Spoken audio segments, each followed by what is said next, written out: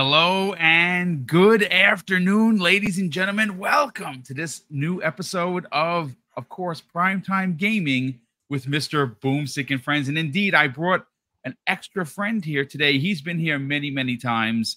We're going to have an amazing conversation. But listen, before we even get into introductions, one of the topics that we're going to be discussing tonight, which, by the way, I literally had to rack my brain on to what 5 games to pick. This topic, folks, came from somebody in this community. They DM'd me and said, hey, Boom, listen, I know, news is a little slow. What if you ask the guys at Primetime what their top 5 games of 2023 so far? And I added a caveat to that. I said, okay, that's a great idea, but we're going to add what is our most anticipated game for the last 4 months of the year. That came to us. That was, I should say, came to the channel by Abdel114, who's in the chat literally right now. Listen, my DMs are always open, folks. If you ever have a question or you have a thought or a theory for a topic, DM me the same way that Abdel114 did, and we potentially will cover it. I reached out to everybody on the panel, said, guys, what do you think? And everyone's like, yes, let's talk about our favorite games. So that's going to be the opening topic. And then, of course, on the back end of the show, folks, we're going to be talking about Gamescom and the Tokyo Game Show. These are 2 monster showcases. Now, we have confirmed info that the team at Xbox, including Phil Spencer, are flying out to Germany to attend.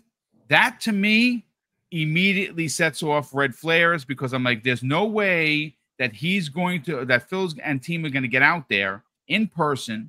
This is the biggest Gamescom booth they have ever had without having a big bomb announcement. I don't know what that announcement is. We're going to debate. And of course, even got some pushback from a few people within our DM at Primetime. I seem to think, and I'm going to stand on this hill, that we're going to see something from Kojima, even if it's just a CG trailer, at Tokyo Game Show. But we're going to get to all of that in a moment. Let's welcome in the panel, of course, our very special guest, OBM1, or Mother One. What's going on, brother? How you feeling? One bad mother. Yeah, I'm good, man. It's always great to come and talk stuff with you, especially this time I signed up to come in. No breaking ABK news. So we're not talking about our top 5 moments from the ABKs. I have to admit, it's kind of a nice, refreshing change of pace just to come in and just talk about some of our favorite games, because this has been one heck of a year. Probably it sure has. I think when this year concludes, there's a chance this could go down as probably one of the better years of gaming overall that we've had over the last couple decades, really. So potential still there, but first half, this is generally they save all the heavyweights for the second half, but we have a lot to talk about. So looking forward to it, man. Yeah, we always wonder, Hargeet, if this could be the year that defeats the legendary champion of years in 2007. I think that it can. I honestly think that we as gamers are so spoiled, and we have so many games to play that backlogs are just becoming a common thing. Hargeet, welcome back, brother. How you feeling? I'm doing good. I don't know if people caught the finally the public premiere of Jazz, me, and Gaz taking on the One Chip Challenge. I did not see it. I watched it. Released, earlier today. So Colt joined in just to joke around and keep our spirits up. And eventually King showed up as well. But it was a fun time.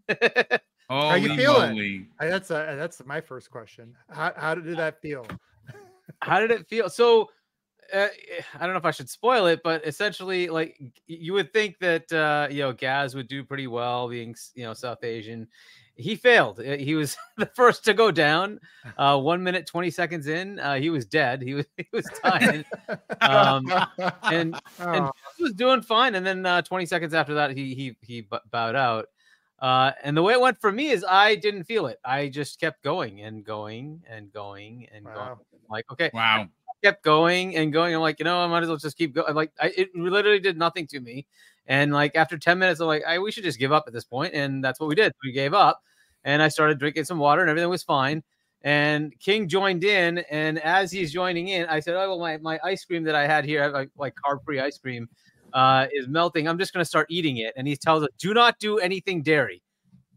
And I'm like, "Oh shit!" So as I'm taking this ice cream, it gets to my stomach, and my stomach goes, and oh my god, it was terrible. Oh my goodness.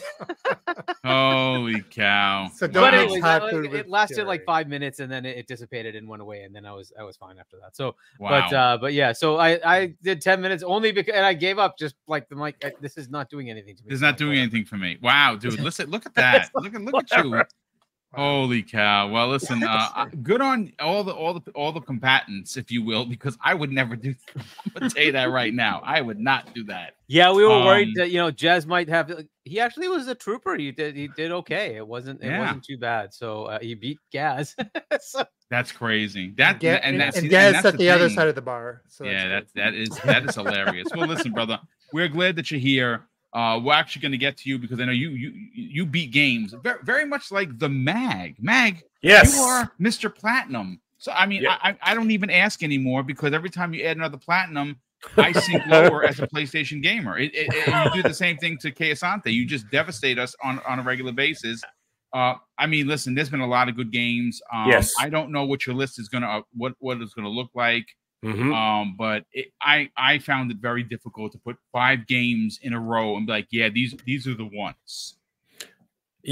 I didn't have a problem, and well, when we get to the topic, I'll tell you why. Because I actually had 5 that I had no problem getting. I had 3 of them that I haven't even started yet, so I couldn't even count those on the list. And then I have 2 and then we have 2 that haven't even come out, and 3 that haven't even come out yet. But anyways, yeah, I got all kinds of. I got the list already ready to go. As for this hot sauce situation, let me tell you something. I eat Carolina Reaper sauce. I make it myself. I usually make it once. I make it once every 3 months. And I usually get about 6 or 7 Tupperwares full. I eat it like ketchup. I grew up with hot food. I grew up with I was eating. I think that's spicy. one of the ones they used, Mag. Is Carolina Reaper? I think that's one of the ones they used for it. It's no problem. Give me a Doritos bag of those 1-chip challenges. I can have it, no problem. Oh my God, you are Carolina, too much. Carolina Reapers are 2 million Scoville. Right. Yep, and that's what these are. Yep. The chip is 2 million Scoville. It doesn't even faze me anymore. I put them on my eggs for breakfast, and I'm not even joking. Jesus. So, yeah, I'll do a Doritos bag, suckers. Let's see you do that, Gaz. Anyways, here's the thing. Gamers, you mentioned at Boom that we're spoiled. Boy, do we bitch, though, don't we? We sure do. Holy mackerel. We do have some great games this year. And, when we get into that topic, you'll see more of it. Like, a lot of people are still saying silly things like, 2023 is dead. It was supposed to be the year of games. And I'm like, okay, don't even know. If once we start talking about our lists, you'll actually start to realize that there were a lot of great games so far, and it's only halfway through the year. So, and that doesn't even include the fall season of all these great games that are coming. So it's going to be an exciting topic. I'm looking forward to the show tonight. Let's get into this, and let's talk about games instead of courtroom drama. So I'm all in for it. No, absolutely. This is going to be a fun conversation. And again, this topic came to us the way of Abdel114, who reached out to me in a DM, says, hey, he's under a different name for Twitter. And he's like, hey, listen, this is Abdel114. I got an idea. What do you think? And I'm like, this is fantastic. So shout out to Abdel for the amazing topic, because again, it's a video game talk show. We gotta talk about video games. And speaking of video games and playing them, like myself, doesn't beat as many as he used to. He has work, he has kids. Me, I have 5 shows. Keisante, what's up, brother? How you feeling? Good evening, all. And man, we got some hot chip capable people on this panel. Clearly, I too, I'm not phased by any of these chips. Like I can eat them as if it's no big deal. Like that is, like, I've been eating hot sauce, crazy talk. you know. But the reason why I have a hard time admitting it, because then people are gonna put me to test. Because I want someone to go like, "Ooh, if you don't win, we'll make you eat a chip," and I'll go, "Really? Oh my god!" I really don't care. Like I could eat that thing like all day. I've been eating hot stuff. The bond beyond insanity, for those who know, is in my fridge right now. Like listen, now. Asante, I've been eating spice. Like my dad's business partner, she's Hindu. And was sorry because they're no longer they're both retired. But listen, I've been eating like real homemade spicy samosas since I was like 4. And then from there, if anybody knows Toronto, Jane and Finch is where my dad's pharmacy was, right? Very heavy Jamaican and African area. All hot sauce. People used to bring my dad stuff all the time. Like, here, Tony, have this, have that, have this, have that. And he would bring all this stuff home. We've been eating spicy food since we were little kids. And of course, like a drug, I keep looking for the bigger high, right? So it's like as the years go on. I wouldn't even call it a drug. It's more like the more you have it, the more it numbs your tongue and your taste buds. So all of a sudden, now my wife goes, "Is this hot?" And I'm like, "Remember, I am not the one you should use." Exactly. Yeah, you know the sriracha? When I was a teenager, I used to think sriracha was okay. I can now squirt it in my mouth like an NFL player with a Gatorade bottle. Jesus. I can squirt siracha in my eyes and it does nothing. No, but truth be told,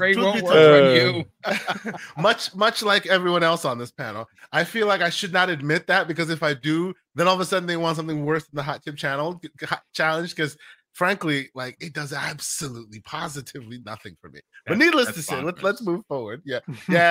You know, I've been eating really, really, really, really hot stuff for a very long time. I go to Indian restaurants and say, "Don't make it the American way, make it the way you make it at home." That's right. And they go, "Are you sure, sir?" And I'm like, "Yep." And that's right. That's what I eat. Do they have a Szechuan place around you?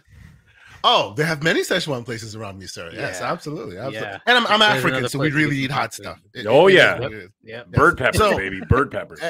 And I'm so happy to see all the familiar faces, and of course in the chat and on the panel. To your topic about the games, the popular games, actually, I had a bit of a roller coaster of emotions, man. And when we get there, we'll get to it. But I started off like you, going, "Oh my God, there's just so many I can't pick," and all this, and then the list just started overflowing, and I have even dark horses. So we'll see where we go with that. But yes, I'm excited to be here. And as the mag has spoken, we don't have to Phoenix Wright it today. So we're here for it. Let's go.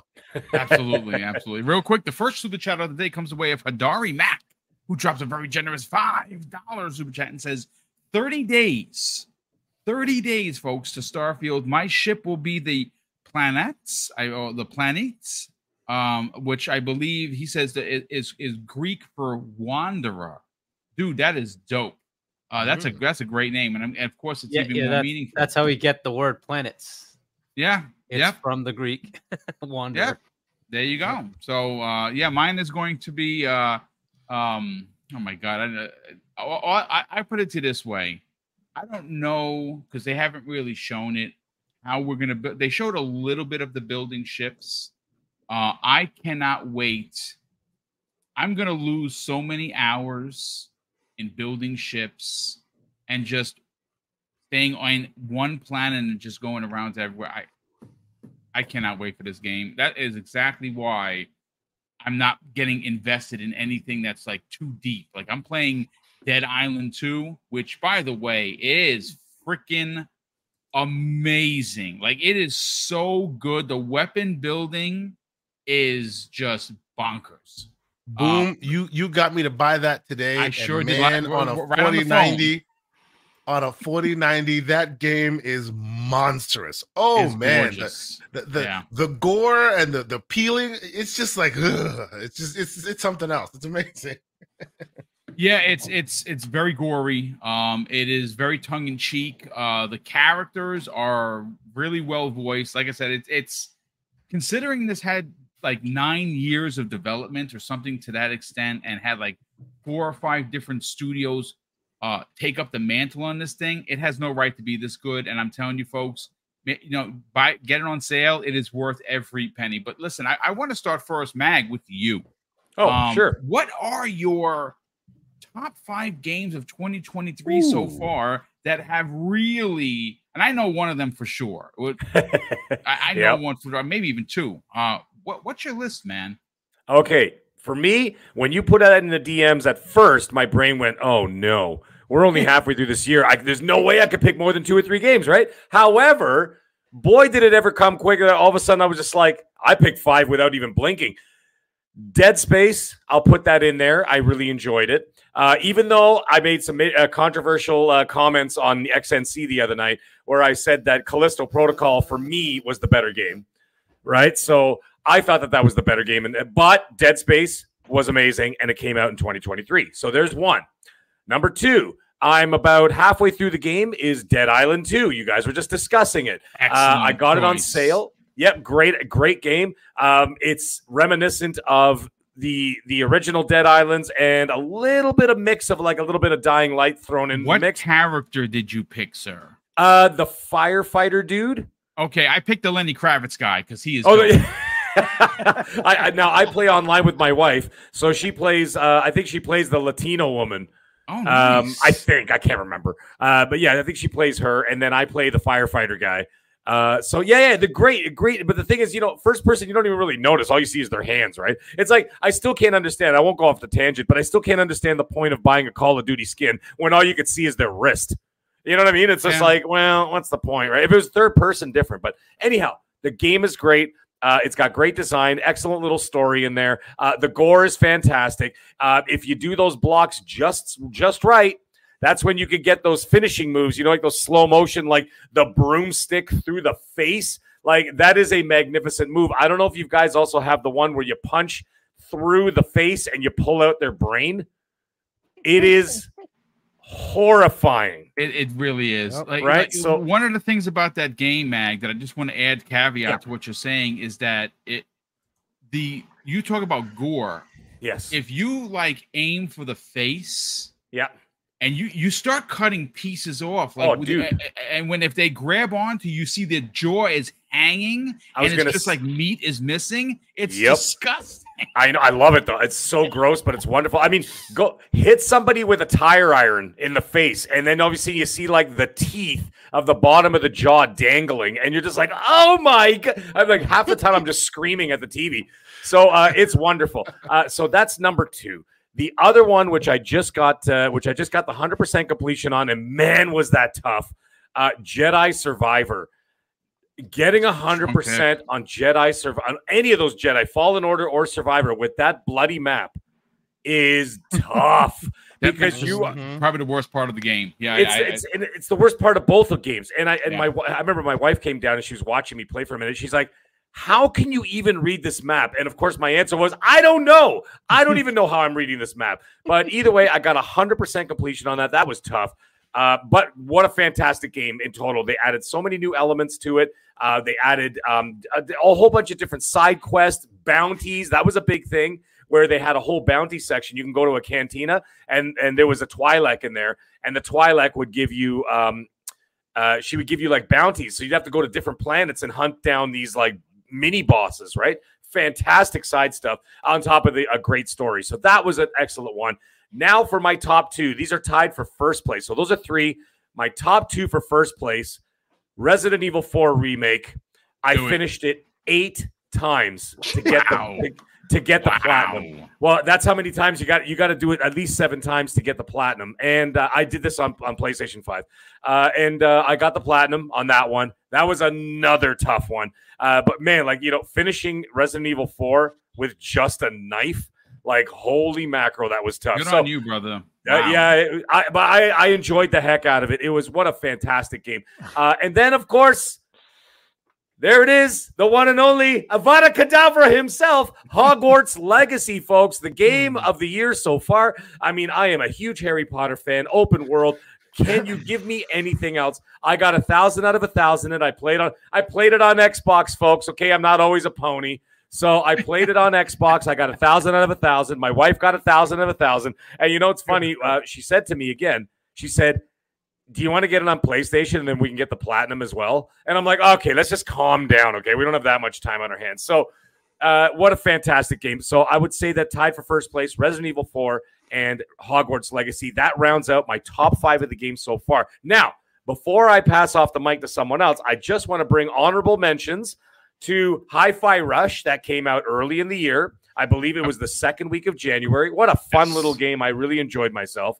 And then there's games that I haven't even started yet. Like, for example, Zelda, Tears of the Kingdom. Bought it. Fourth boss right now. What an amazing, wow, dude. Okay, so there's another one I haven't even started yet. I did buy it. My kids haven't touched it. I haven't touched it yet, so it's still sitting there. The other one, which I haven't even purchased yet, I'll wait for a sale, Final Fantasy 16. I know it's a very polarizing game, but some people are saying it's great. Some people are saying it's mid.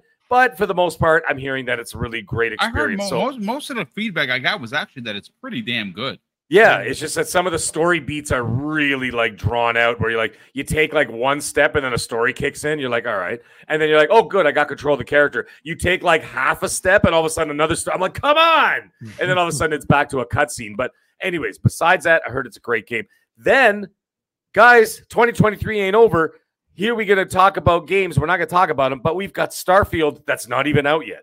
We've got Call of Duty Modern Warfare 3, not even out yet. We've got Assassin's Creed Mirage. We have Alan Wake 2. If you're into the racing sims, you've got Forza Motorsport. You've got Spider-Man 2 on the PlayStation 5. Holy mackerel, what a great way to round out this year. And you Starfield. No, I did say Starfield. Did I? That was his first one. What do you miss? Oh, that was my first one. Okay, man. I thought what he missed is Mario Wonder. Oh, there's what? What nonsense is that? Mario Wonder. Yes. Okay, that's coming too. Now listen, and of course, I don't know if I mentioned Elephant Tusk Mario. Go for it. Yes, sir. Alan Wake 2. I'm really looking forward to it. I'm 3/4 through the remake or the remaster right now, just to freshen up on this story. And Alan Wake 2 looks fire. So I'm really looking forward to all those games. Dude. So what a heck of a great 2023. And I know, like I said, some people are saying it's a little bit light. It ain't light. It's there if you look for it. And this doesn't even include indie games, unexpected games that like even other games like, for example, like Atomic Heart. I didn't really get into it. Wo Long. People really enjoyed those games too, but weren't my bag. Anyway, those are my 5. And then that's another 6 games we got to look forward to for the rest of the year. There really is a lot on the horizon. There's already a lot behind us. Listen, my list is going to be a bit wacky. It's going to have a couple of bangers in there, obviously, but a couple of smaller ones as well. Hargeet, for you, brother, what is your top 5 picks so far of the year? You play a lot of games, dude. But not a lot of the ones from this year. So a lot of those games you mentioned, I haven't even played yet. So wow. My 5, I have Zelda as number 1. Okay. That is the Gotti already, unless something can supplant it, which hasn't happened yet. Hogwarts, Hi-Fi, Wo Long, and then I'll round it out with Ravenlock and an honorable mention of Street Fighter. But there are so many games I haven't played. Diablo, I haven't played. Final Fantasy, I haven't played. Jedi Survivor. I'm not going to play a Star Wars game, but Jedi Survivor, and there's just so many more, like the remakes, right? RE4, Dead Space. There's also the remaster of Metroid Prime that came out, which is the second. Dude, I forgot I own that. That's really good. I haven't booted it Yeah, yet. and so this year is crazy, and it's a very Nintendo heavy year, right? Like we still have Super Mario Wonder come out, but Xenoblade Chronicles 3 is also one of the top games, and Tents and Trees for some reason is one of the top games. They're like out of the top 10, I think 5 of them are Switch only games. It's pretty crazy how much they have. Pikmin 4 just came out, and that's a pretty highly rated game. But there's a lot going on. As far as things that are coming, this one's tough for me. Starfield is certainly one of the ones that I was very much looking forward to, and I still am. But then there's Mario, and I like Mario games. To me, are like the pinnacle of platformer, and I always look forward to the mainline Mario games. So I'm like split between those two. Starfield looks like after that direct that they had in June, it just seems like it's going to be really, really good. And so I'm really looking forward. I hope it lands. I hope it does very well. And that could easily be a mid-90s game, right? So if it can land and get a mid-90s meta, that is fantastic. I'm definitely looking forward to it. But I can see Mario doing the same thing, right? So if anything's going to supplant, Zelda as the game of the year, it's going to be Mario. It's potentially Starfield. I don't know that anything else could. Maybe Baldur's Gate 3, right? Because Larian usually hits pretty well. It's possible that could be one of the contenders that hits it, but everything else, I'm not sure it'll go that far. Spider-Man 2, this is one of those oddities of like, is that going to like automatically be in game of the year because it's the Sony game? Even if it doesn't deserve it, I don't know. I see that as a high. If this year is too stacked to allow for that to ignore happen, all the other games, it's going to be hard to do, and it's up to the reviewers. But I mean, Street Fighter 6 is a 92 meta. Just think about that. Yeah, I forgot I own that too. Right, and so isn't it funny how that happens? It's a crazy year. I don't know what MK1's gonna do. Right, that's also looking pretty crazy. Isn't Tekken this year as well? Oh yeah, Border Combat, dude. Who knows? Forgot about MK1. And don't forget the Cyberpunk reboot. That's basically. Oh my God! Come on, it's DLC, right? So, the whole game is the whole game is like basically like a remake because they've redone everything. They're adding a lot of things that weren't there. Yeah. Cocoon is another one to look out for. It's one of the duo of devs that split up that made like the Limbo and those kind of games, right? So, cool, yeah, right. So Cocoon looks like it could be pretty good. Anyway, so yeah, as far as my top 5, I have not played a lot of games. That's kind of the problem. So like Hogwarts is one of the top ones. Tears of the Kingdom is one of the top ones for me. But there's so many that I haven't even gotten to yet. So that's unfortunately. I've been playing a lot of the older games like Grounded. I put a lot of time into Grounded, but that doesn't count, I guess, unless you count DLC because they've added a bunch of DLC. But it's funny you didn't mention Diablo 4 either. I have not played that yet either. Me either. Exactly. And I'm waiting because I know ABK is going to be done and then it's coming to Game Pass. Yeah, damn right it is. I paid for it already, so they got my money. But I mean, if you waited this long, you might as well just wait it. Yeah, I'll just wait. Yeah, I'll wait. Yeah. It'll come to Game Pass. It better be there September. That's true. That's true. I never thought of it. Yeah, we got to remember that it'll eventually get to Game Pass. Same thing with Call of Duty Modern Warfare 3, for that matter. It's going to be in there in November. That's going to be a. You think so? Yeah, I 100% do. Call of Duty. Ooh. Yeah. I feel that the new 10-year deal that Jim Ryan and company signed negates the old deal. Jim Ryan said it himself that he did not want to market a game, pay for marketing of a game that's going to be looked upon as an Xbox first-party game. It makes sense, business sense. It makes it so.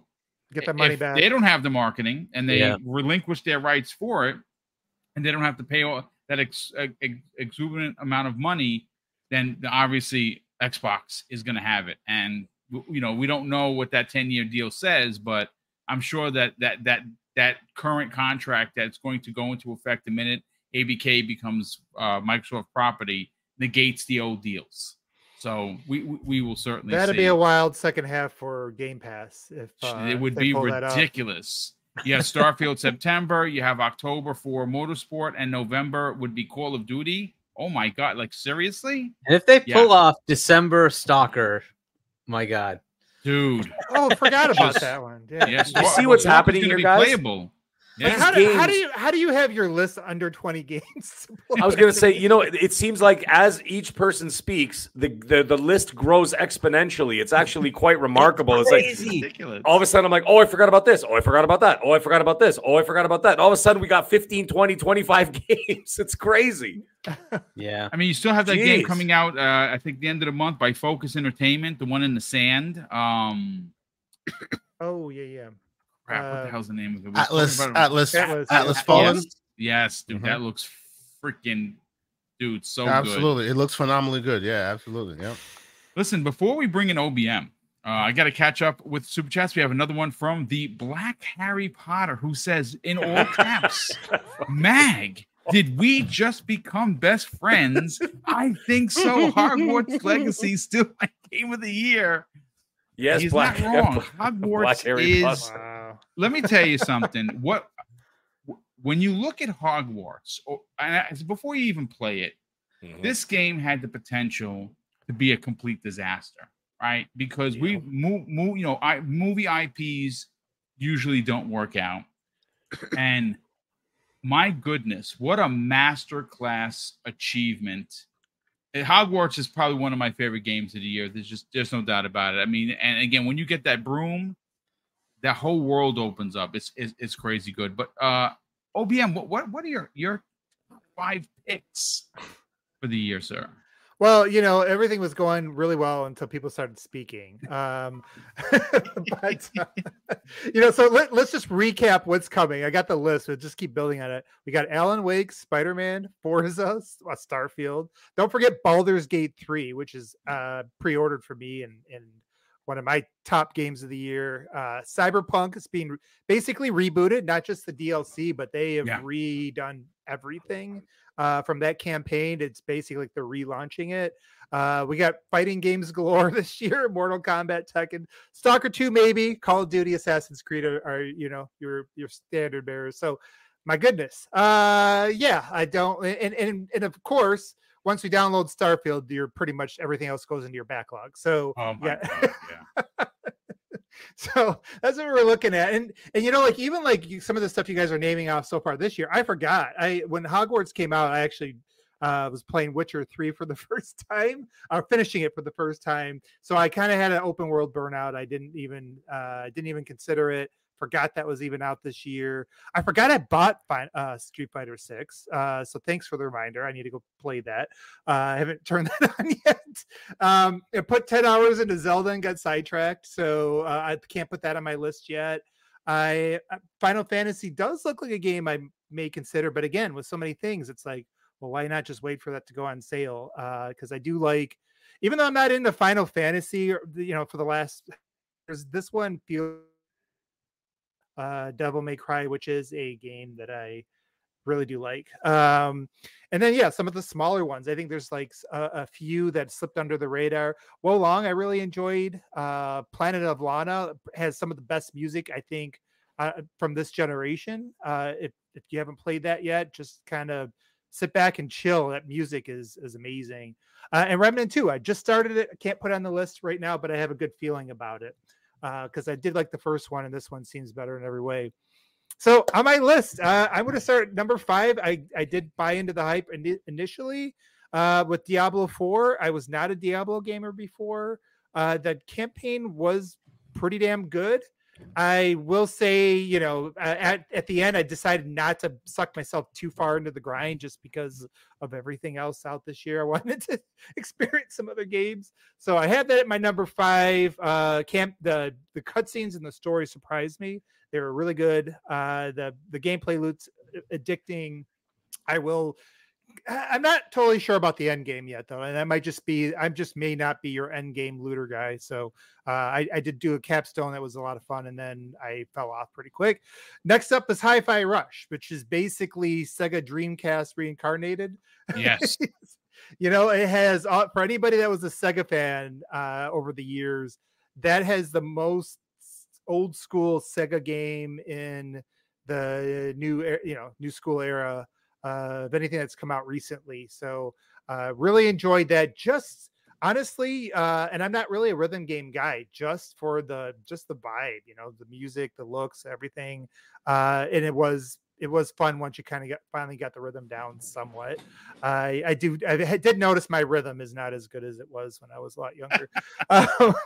And then it gets really damn tough. And I probably will flip-flop on the top 3 depending on what time of day you're asking me. Number 3, I barely have in here Dead Space. I didn't play this one on the 360. That was my multiple year break from gaming. What? I took about 4 years off from gaming when I was. What, did you get blipped out from Thanos? What the hell happened? Long story. I had to get things in order. So I took a break, and then I kind of got sucked back in early on the last generation. But I knew it was out there, and I did even go. I caught a lot of the games that I missed on backwards compatibility. Through backwards compatibility on the Xbox One. But that one was 720, and it was 1080 I can handle. 720 was really muddy. So I just, once I heard there was a remake, I just held off and waited. And I'm glad I did, because that was it made me really miss, it reminded me like 360 generation, 360 PS3 generation. I really like the pacing and the level designs, and even the game lengths of those games, and the fact that that you immediately beat it and you immediately feel like starting over again, just to kind of go through with your level up character. That was pretty amazing. Great atmosphere, and I think, Mag, you hit everything else. And now I'm stuck between RE4, which I am not like Mag. I'm not in my 7th playthrough. I am on my 4th, which doesn't happen very often. Isn't it addictive though? Like it's so bloody good. You just keep. I'm on my back. 3rd one now. My 3rd one. Yeah, it's just keeps getting better, man. That is a brilliant. Like, I wish more games would do that, where you just kind of start the next round with, with your old gear and you're leveled up, and it's like, I just want to see what this feels like to go through this level that I had a hard time with the new gear, and before you know it, you're at the end of the game again, and then you do it again because you got the rocket launcher now, and and now you got to go through the rocket launcher playthrough. So, and now you're like souped up and you're like, well, now I got to do my speed run, so yeah, that's how that works. It sucks you in pretty quickly. And the other one, I might be like in the minority, it sounds like, on this, but Jedi Survivor, despite its performance issues, was another game that I thought did a pretty good job of kind of blending a little bit more of like that classic open world, game design. It was a little bit more Metroidvania-ish. Ever since the first Metroid, I've always been a sucker for Metroidvania.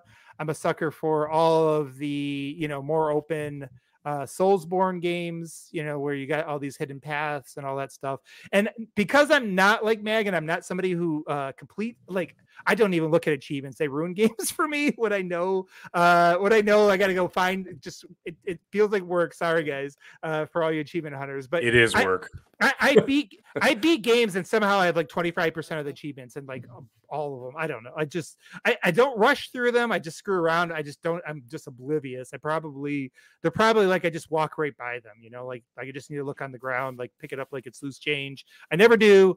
But Jedi Survivor was another one. I started replaying that a second time, and I was like, no, wait, I got backlog. Let's not do that.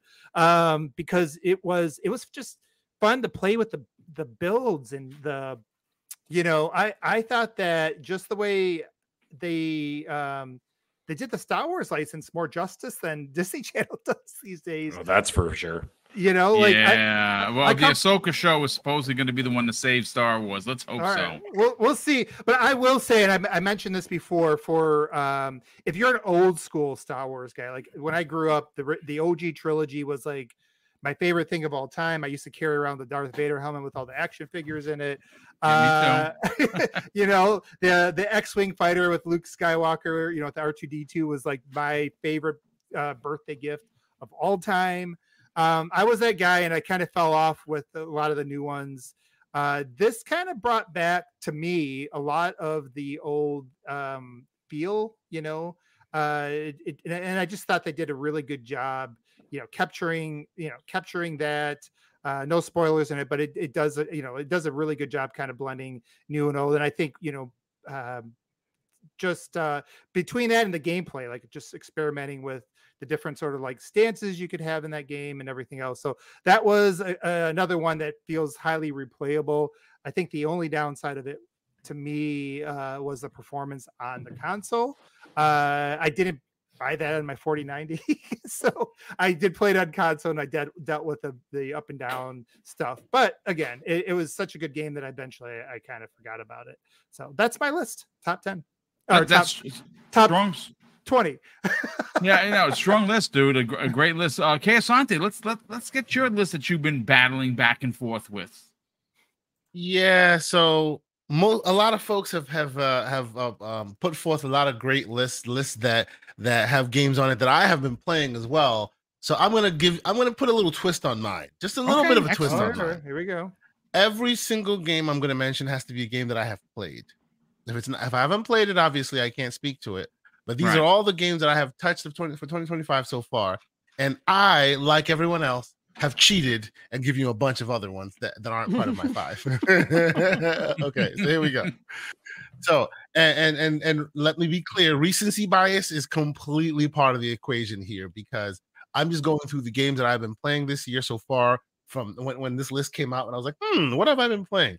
And much like Boomstick, I refuse to get into anything meaty right now. Pause. Why? Well, wow. Why? I had to do one. Everborn Saga's not here. Why? Because I'm waiting for Starfield, right? Which is a big anticipated game. That's the game you're gonna get lost in. So in the short term, I've been playing little small things, but still a lot of really big games hit my list. So here's my list, right?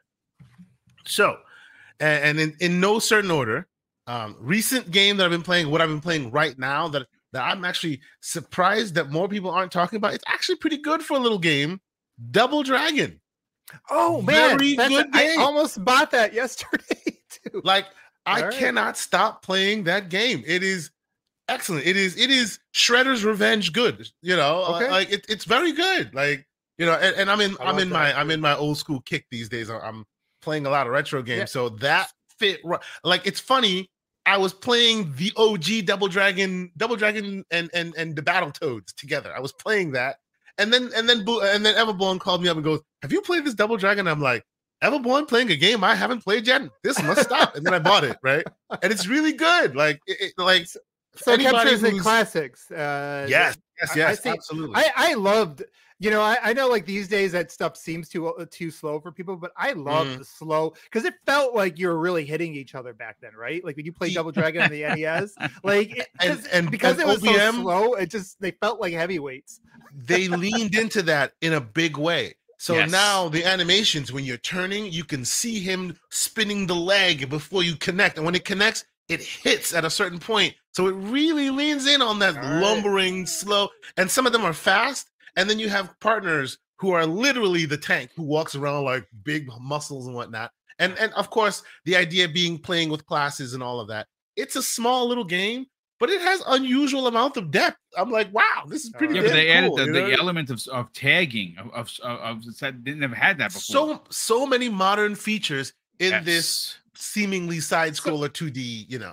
Question for you, Kay Sante, since you are the only one here mentioned that. How does this stack up to the Streets of Rage 4 that came out a couple years ago? It is Streets of Rage level of quality there. Okay. Right? It's a different look. Yes. Yeah, it's a different look, different style, you know, different gameplay, right? Some people like the Streets of Rage because the Streets of Rage harkened back to that OG essence, and it looks like they've modernized that. And in this one, it looks a little different, even though it harkens to the old school style, and it plays a little different. You know how usually when you play games where they go, "Oh, this is how you remember playing it back in the day," even though it's not, right? The evolution.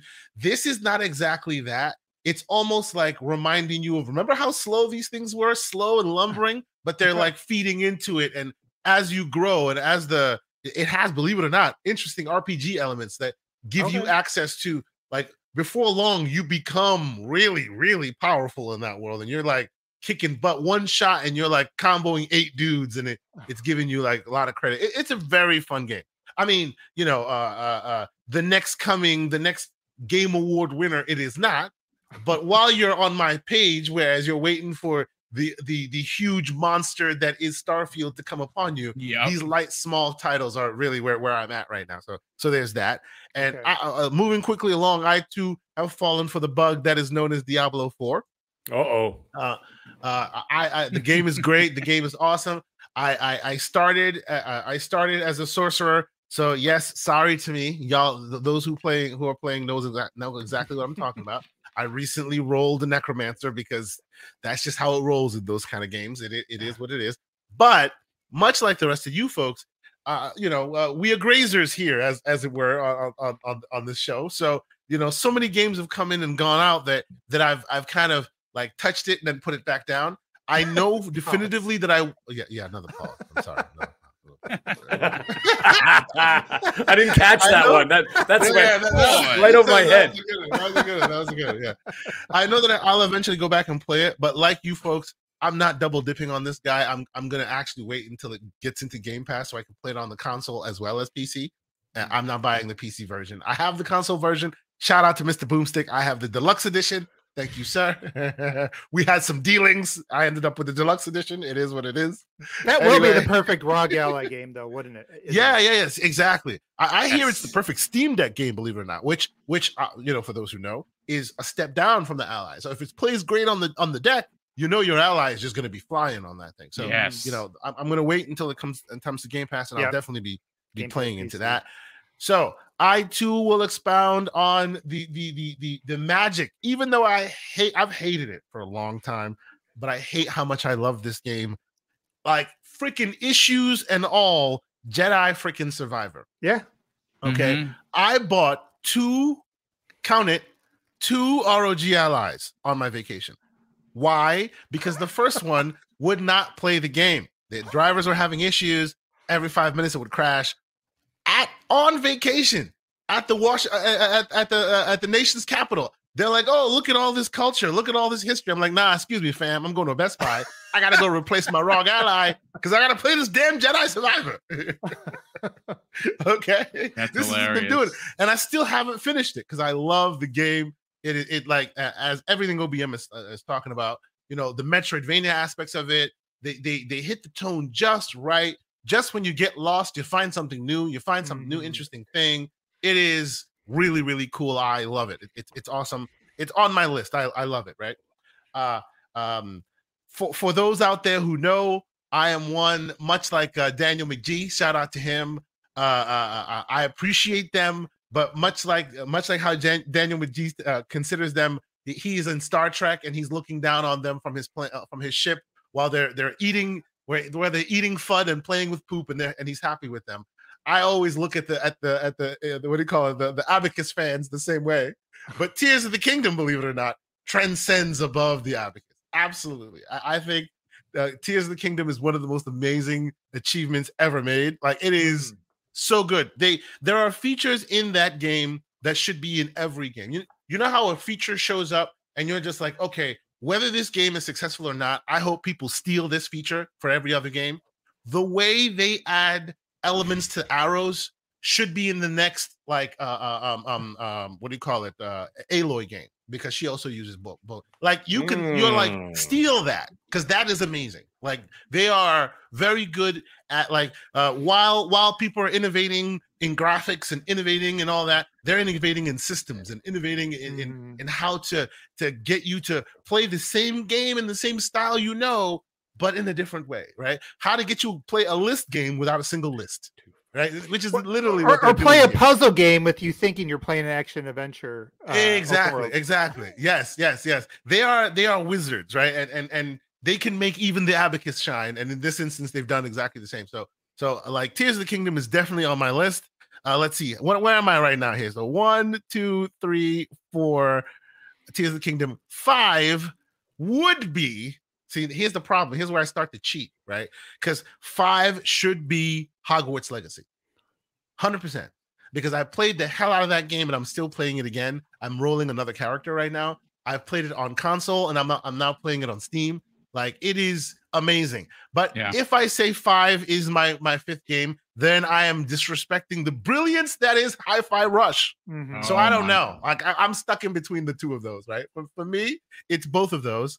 I will cheat and say I can't pick between either one or two, because I've beaten Hi-Fi Rush at least 4 times now. It's amazing. To me, Hi-Fi Rush is beyond reproach. It's amazing. And then, of course, we will do our quick honorable mentions here. Humanity on PS5. If you haven't played Humanity, go play it. It's actually pretty damn good. It's weird. It's a puzzle game. It's almost Tetris-like, and it's amazing. Like it's really good. Humanity is excellent. People should play more of that.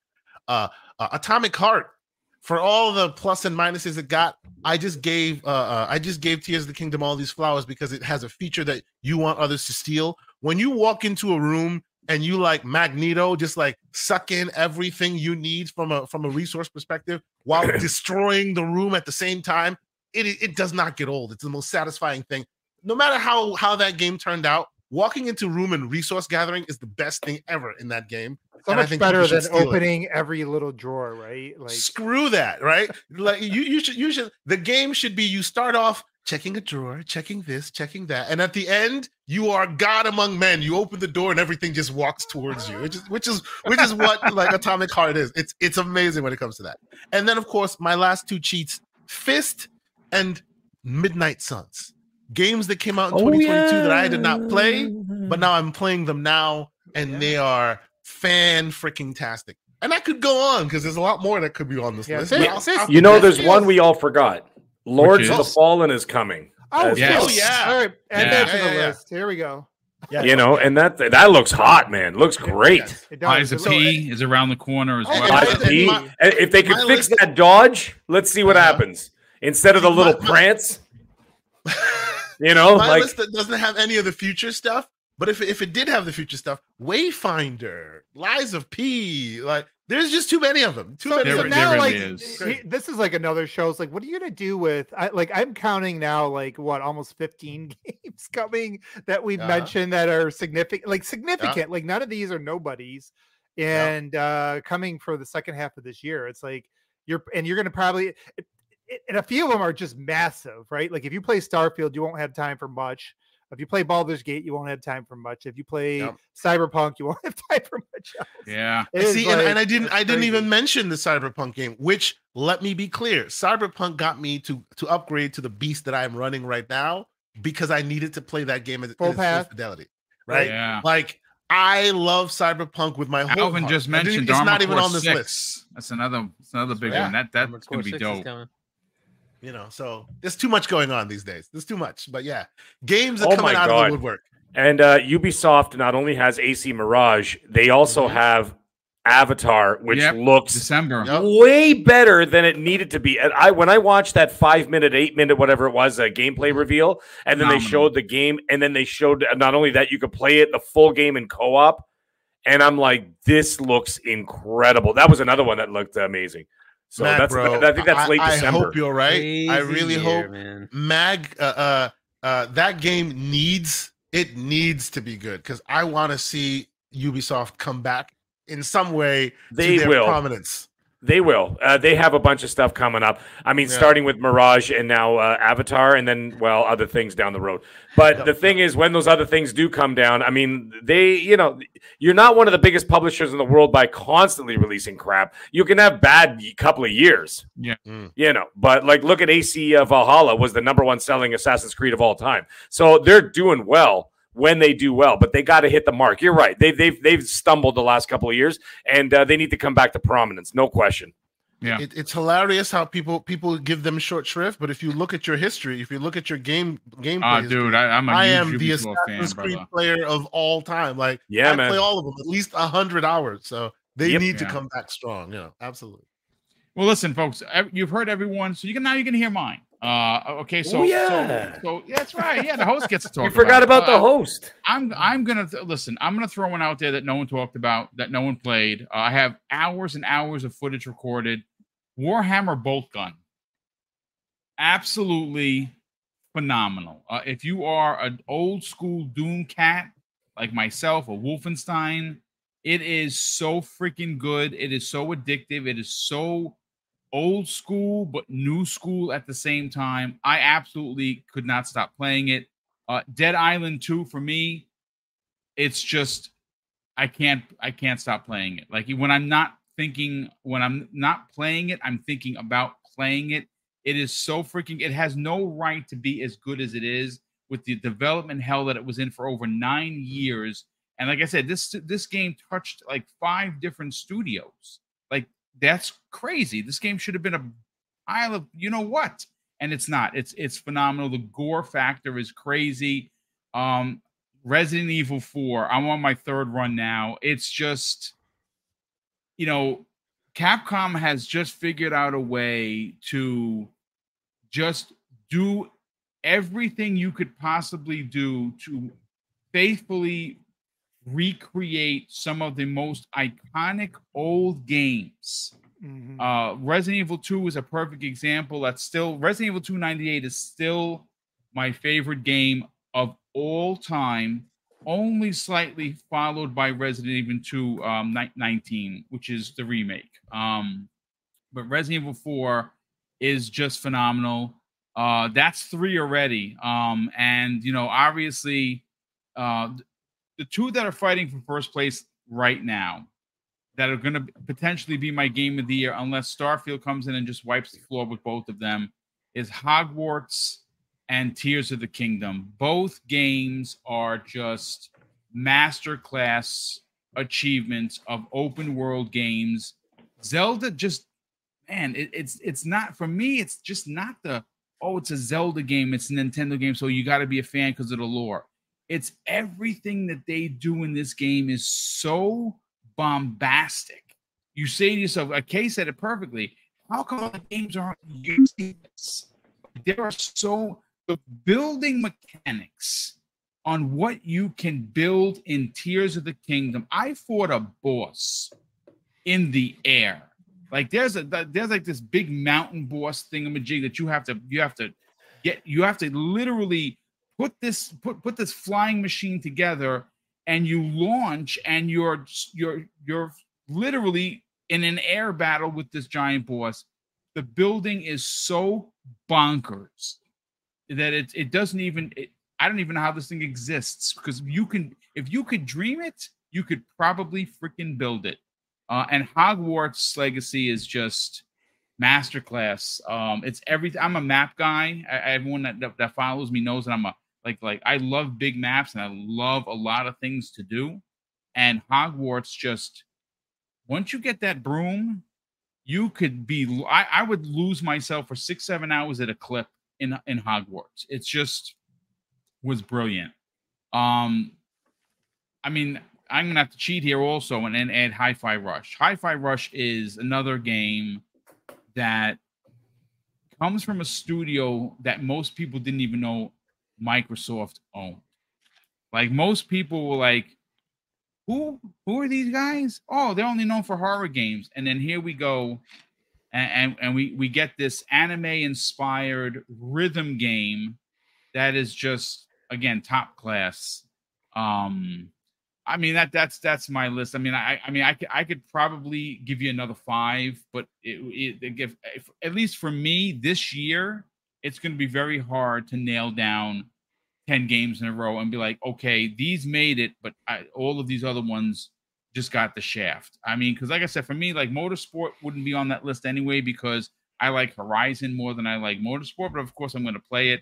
Starfield looks to be one of those games that, like Hogwarts, just gives you a map and you just go crazy. And for luckily for me, it's the universe. It's just, I'm going to be able to go anywhere I want, travel to 1,000 different planets, and that's before any DLC is added or mods from community, which someone's going to build a Fallout world that you're going to land on. And it's going to be like Fallout 76. And you're like, my God, I'm never leaving. I don't think people realize, like, especially people that have not yet like engrossed themselves into like Bethesda games, and maybe they're going to give it their first time here because it's on Game Pass.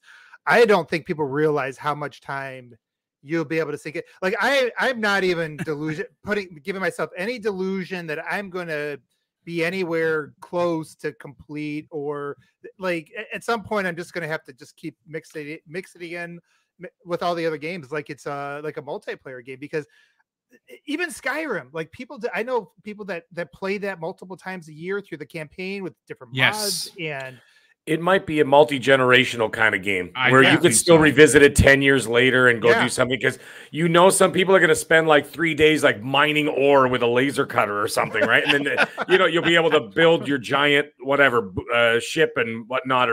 That's the kind of stuff that will carry on into not only this generation, then the next generation, then they'll do an anniversary edition. And you don't even have to like even just buy a new one. It's just being able to continuously add on to the game that you could play for literally over a decade. Save anywhere across all your different. Yeah. Like, that's what I'm saying. That's they just brilliant. confirmed that that you're going to be able to play on your console and then go right over to like your ROG Ally and start it up, and your save it just continues, and you stop there and you go back to your Xbox and you're good to go, which is why I really have a ROG Ally. It's really going to be the Starfield shit. Yeah, because Starfield grind.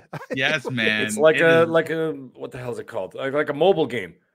Like you Pretty could play much, Candy dude. Crush 10 years ago, you could play Candy Crush 10 years from now and just continue your progress, and it's not going to do it. This is the kind of idea. It's the idea is that you're going to keep people engaged for Yeah. many years, right? And I've mentioned it multiple times when we've been on this podcast, but go keep looking at where Skyrim ranks. That's a game that came. What year did that come out? 2000. Oh, dude. Jeez. It was 360. I think it was 2013 or 2014. No, 2012 because the 10-year anniversary. They just had the 10th anniversary. Yeah. That's right. The 10-year anniversary was 2 years ago, or last year. Excuse me. A 12-year-old game is. If you take it a step further and don't just filter by overall, most played games, but go by single player games, it's in the top 3 constantly of single. Yeah, player November 2011. 2011. Gee Sorry, whiz. thank you, chat. It's crazy, but and this is going to be bigger, and the mods are going to be crazier, and this is going to be on more devices, and so yeah, this like I hear you about pacing yourself, but I'm just going to approach that like I'm not. This is not something you go in trying to eat the whole buffet in a weekend. I love it. That's good stuff. You don't eat this the way Hargi eats his hot chip challenge chips. Oh my goodness, no, that you definitely don't do that. But listen, real quick before we move on to the next topic, and I think this one is very interesting. The first opening topic was fun. Everyone got a chance to talk about games, which is what we enjoy doing because we are a talk show about games. I really want to focus on the remainder of the year for these shows. There are 3 big ones coming, folks. The 2 that are on tap for the conversation this evening are going to be Gamescom, which there are a couple of big news beats regarding that. The Tokyo Game Show is expected, and this was announced by the people that have that show. It is going to be the biggest one in the history of the Tokyo Game Show. I have a feeling that Microsoft is going to be there with a surprise. I don't have that on good authority. It's just a hunch. But we'll get to that in a second. We have a couple super chats here. We have Dean Rivera. What's up, Dean? How you doing? Welcome back. He drops a very generous $5 super chat and says this. If I'm going to play Starfield on Game Pass, can I buy the $30 early access pass and still get to play it early? I'm pretty sure you can. Yes. Yeah, Yes, you absolutely It's can. the same as Forza Horizon 5. Remember that? Yes, literally the same thing. Yeah. Exactly. Yeah. There you go. So spend the $30 and you get early access as well. He says, so that thanks so much for the super chat, brother. We have Igmatic Dreams drops a very generous $5 super chat and says, I want an OG Resident Evil with tank control style game. I know there's one called Echoes of the Living coming out soon. Everyone should check that out. I did not even hear about that. And tank controls, man, I mean, I'll try it. Nostalgia is a hell of a drug. This is the reason why I have arthritis at 48. So no thanks. I don't want to go back to the tank controls. Oh my goodness! And the camera angles was just. Oh my God! You remember those? Yeah, you get the big, you get the one on the corner, and you turn around and you get your face eaten by a zombie. It's not cool. I can't judge anything because like we just talked about, Double Dragon, and there's just something I think the kids will just never understand. Like why this, like you pick it up and it just takes you back and it feels good, and I get it, but I'm with you guys though. I can't go back to that. That was frustrating for its time, to be honest with you. For me, I don't know if I could go back to it, but listen, a new game with old controls, I might give it a shot. I definitely want to give it a shot. But so, Hargeet, I want to start first with you. We know that we have the Tokyo Game Show in September. Obviously, we have coming up very soon is going to be Gamescom. And we already know Phil and team are going to be out there. I know Phil likes to be here, there, and everywhere. And I know they're finally coming off of the 21-month catastrophe of trying to get this ABK deal done. Thankfully, that's going to be done by the end of August. I don't think if you're Phil Spencer, you're flying out there with the team. You announced that you're going to have the biggest booth you've ever had at Gamescom and not bring something with you that we weren't expecting. You know what I'm saying? We know that there's going to be games to play. Stalker 2 is the big draw. They've confirmed, the studio has confirmed, this Microsoft has confirmed, Xbox has confirmed that's going to be playable. I'm very excited for that. To me, I kind of wonder if that's the December game that you had mentioned earlier. That would be pretty epic if it comes out December. That'd be a talk about a 4-block month if they can get Stalker in December and Call of Duty in November. Wow, I mean, it's just crazy.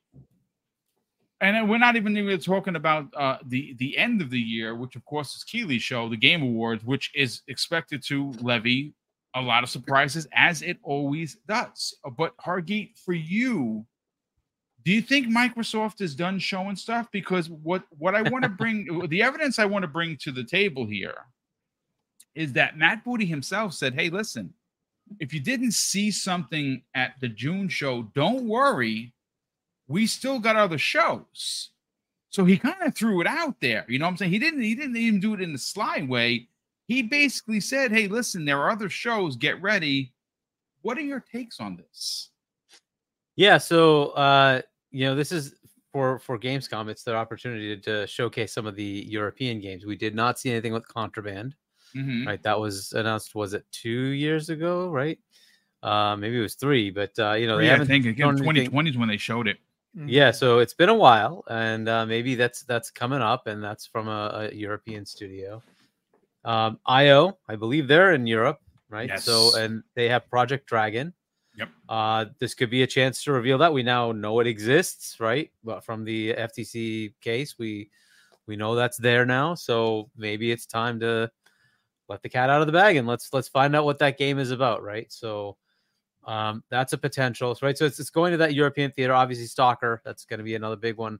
Yeah. If they're going to have a playable demo, I'm assuming there's going to be something announced at the showcase part of this, right? There's going to be something announced about Stalker 2, and I hope that's it's either coming out at the end of the year or beginning of next year or mid next year or something like that, right? So we have some sort of time frame for that to come out, along with some sort of trailer, I'm sure. So it's kind of their opportunity to kind of get that European theater. If there are any more surprises coming, that now's the time to bring those out.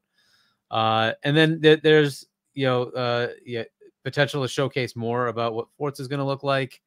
And I believe they said they have a lot of stuff going on with Forza and potentially even Starfield, right? So that's something else we want to see, right? Let's see more about those games that's coming out. So, it's time to start showcasing them. So that's what I kind of expect for Gamescom. And as far as Tokyo Game Show, the last couple of years have not been a joke. They have been pretty useful. They've been showing a lot of cool things coming over that had usually skipped Xbox. And they also had things like, I think, was it Deathloop was announced there? Yes.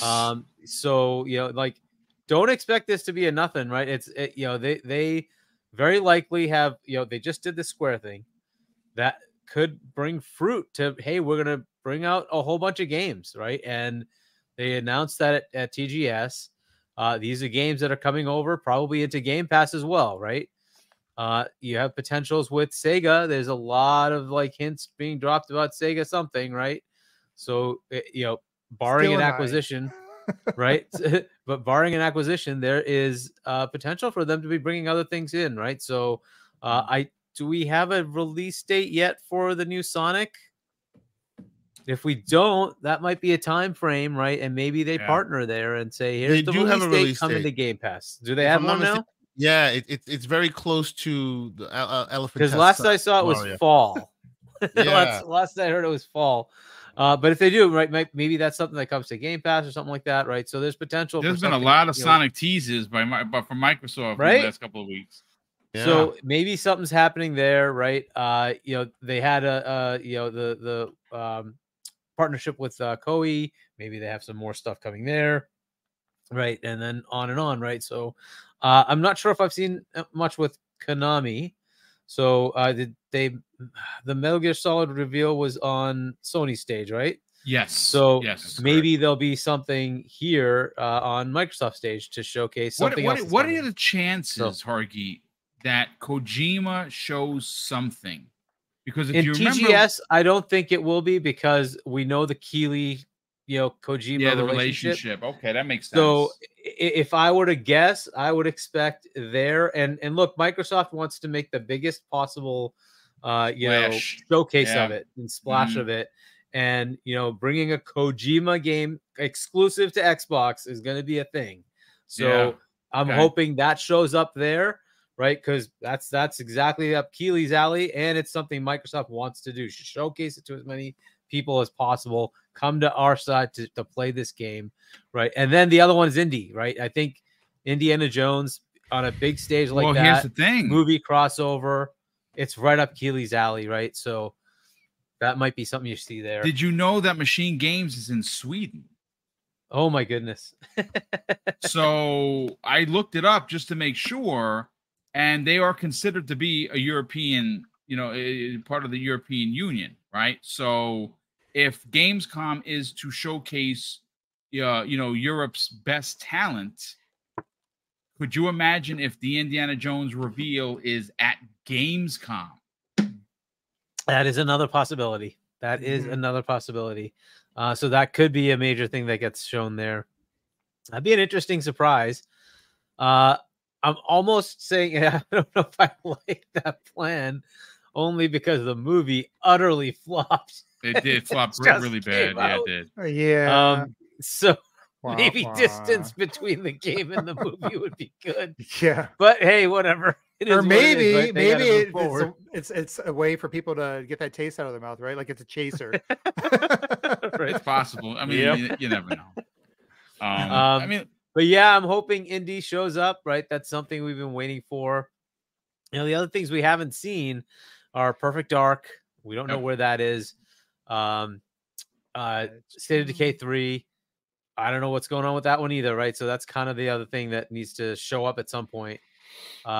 I think we've gotten an update from pretty much everybody else now, right? I think pretty much everybody else we've gotten something outside of Double Fine, but Double Fine, they just put their game out in 2021, right? So yeah, we'll give them a couple of years to kind of finish up whatever they're working on before they show it. So yeah, I think that's kind of the thing.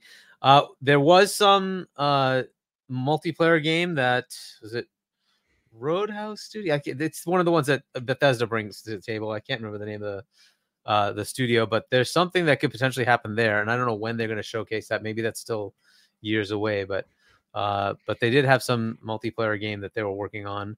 Everybody was thinking it was going to be like a Star Wars game or something like that, but I don't know what's going on with that.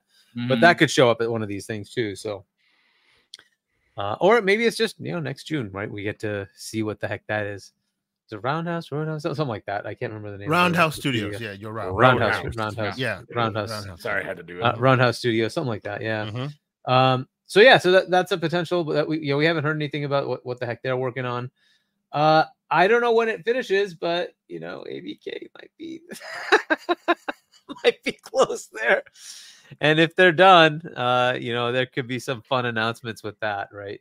I don't know when the heck we get the announcement. I mean, it makes sense to do it at Gamescom or something, but Modern Warfare 3 is not officially announced. It's not. So I think they're.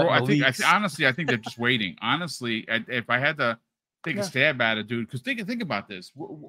Regardless of when the ABK deal is done, the announcement that Call of Duty is going into Game Pass day and date is going to stop the world in its tracks. Yeah, it really is. I mean, it would be great to be at a show, but I mean, that's world breaking news. So where do you think they announced the big drop of Call of Duties into Game Pass? Like, where does it make the most? Gee whiz, I don't know, dude. Hit? Is it Gamescom? Is it TGA's? Is it its own thing? I think you put it on one of those stages, though. I think you put it. You have to do it on one of those stages because it's stage. Yep. I think probably the TGA's. Like yeah, right? I think the Keeley TGA's stage, right? is. TGA's is where, TGA's is where you go and pull in those who don't look at your platform normally to say, hey guys, by the way, remember that console we announced on this stage? Yeah, now it has all the Call of Duty. Yeah, dude. Yep.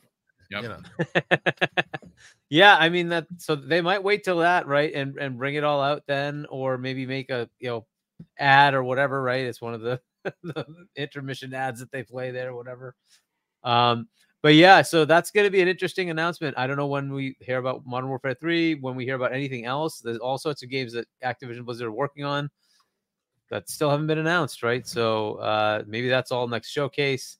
But yeah, that's gonna be a fun one. At least that huge catalog of games coming into Game Pass. It needs to announce somewhere. And if I agree, they close the deal. TGA is the best.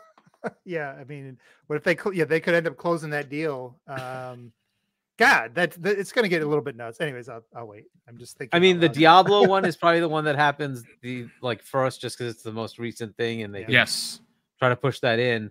And maybe if we're close enough to closing, they could pull that off into Gamescom. But yeah, I think that this is going to be a fun time, right? Like bringing all this catalog of stuff in. I don't know how they're going to do the PC side of it. That's going to be the fun one, but because I think even on the ZeniMax side, it took a while for them to get PC games in.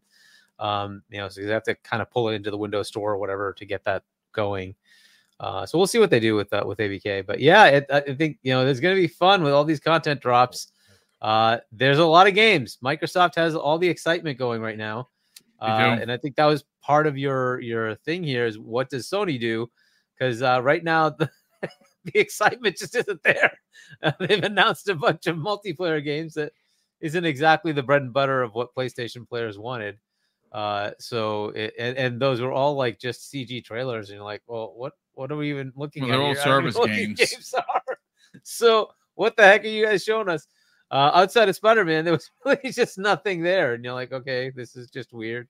So we'll see, right? So all the fun stuff is kind of coming to the other side, and we'll see how Microsoft pushes this. It's I heard funny the same because thing when I was talking over there that there are other showcases. Yeah, Eric Reed actually in the chat just mentioned, says, don't forget about the other cons. There is QuakeCon and BlizzCon. Yeah, which that's true as well. It's the new Quake could be and those announced. Are all Microsoft showcases now. they are. Again, it's a very exciting time for Xbox fans. The ABK watch is nearly done, and it's going to be we're all going to be waiting to see when these mega drops. Because I think they're going to drop 20 games at a clip. So the one Japan studio they have, right? It's Tango Gameworks. Tango Gameworks, yes. They did not showcase what they're working on, right outside of. They are working on supposedly. Supposedly one of the Evil Within or something like that. Yeah, well, no, they're actually supposedly working on 2. Evil Within 3, I think, is a given. But the rumor is that they're working on an anime-inspired JRPG. Yo. So imagine if that's an announcement at TGS. Repeat that one? Repeat what you just said? The Tango Gameworks is apparently working on 2 games, one of which is obviously the easy one, Evil Within 3. But supposedly, according to rumors, they're working on a second game, which is going to be an anime-inspired JRPG. Oh, wow. Okay. That's right. I remember that now. I was trying to think, like, are they going to be the ones that take over Lost Odyssey? But that's not really anime.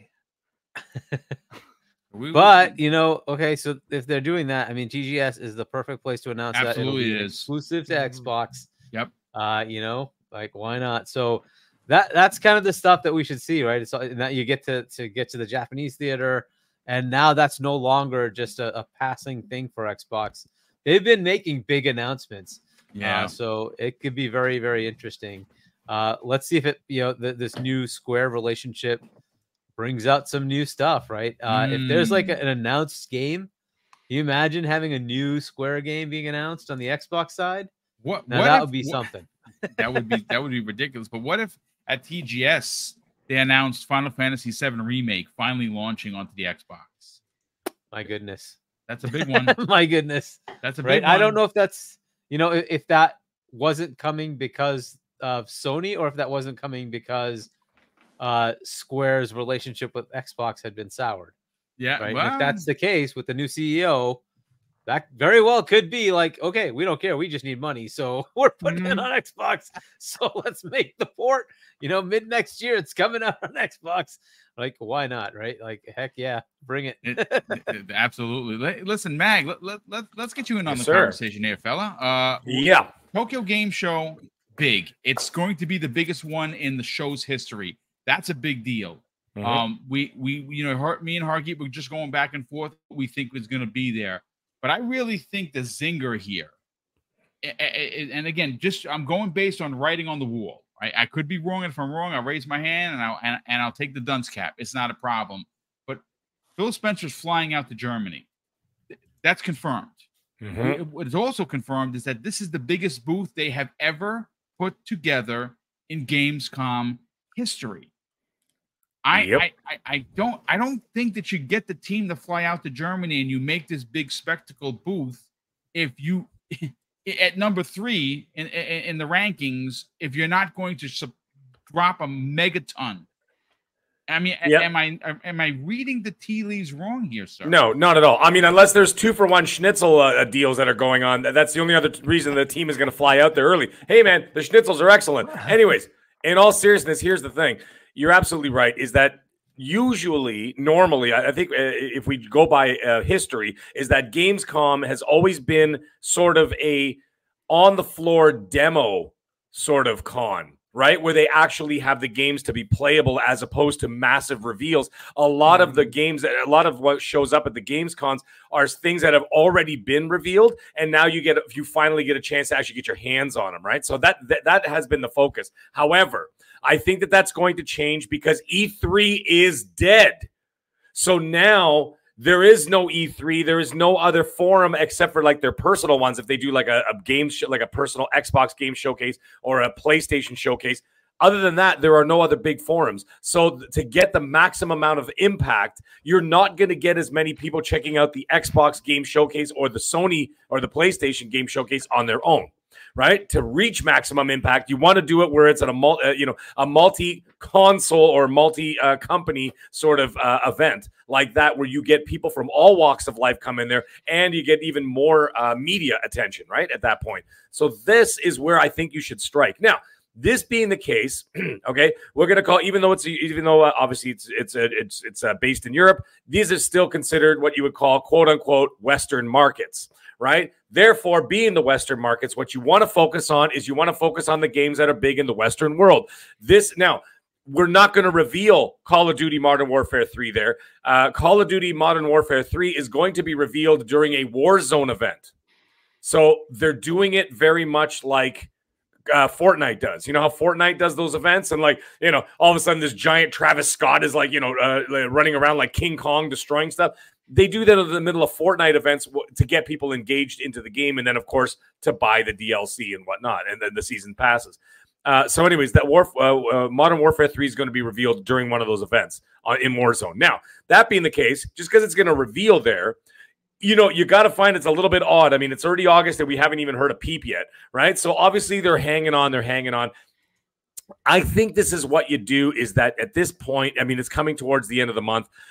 You got to shock the world and say that Modern Warfare 3 is coming to Game Pass. I think that this is the way. And the thing is, whether the deal is done or not, does that actually, is there any stipulation that says that you can't do that?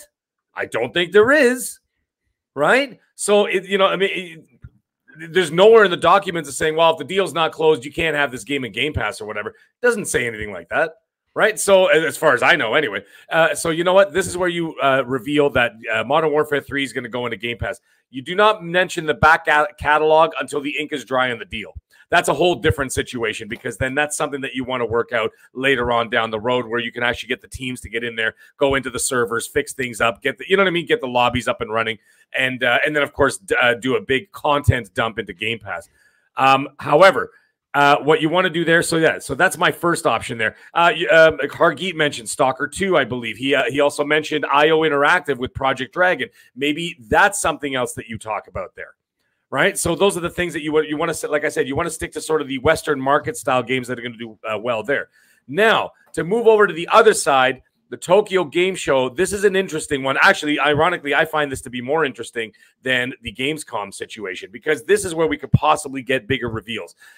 What I mean by that, just as you mentioned, Boom, maybe Tango finally announces their next game, because the Hi-Fi Rush thing, don't forget, when they announced it and dropped it, they were already finished the game, which means that they were already well deep in development of the next game, which means they could be polishing that game for all we know. We don't know what's been going on, right? We don't know how far along they are. They could announce something there. That's where Tango can show something there.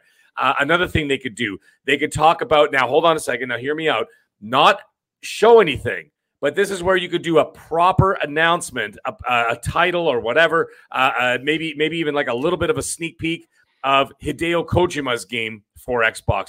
That picture of Hideo Kojima wearing the Xbox shirt has been making its rounds on social media. This is where you strike. So you do that, you show that. However, you put a caveat in there. You give a little bit of a teaser, and I mean like not even a morsel. And why?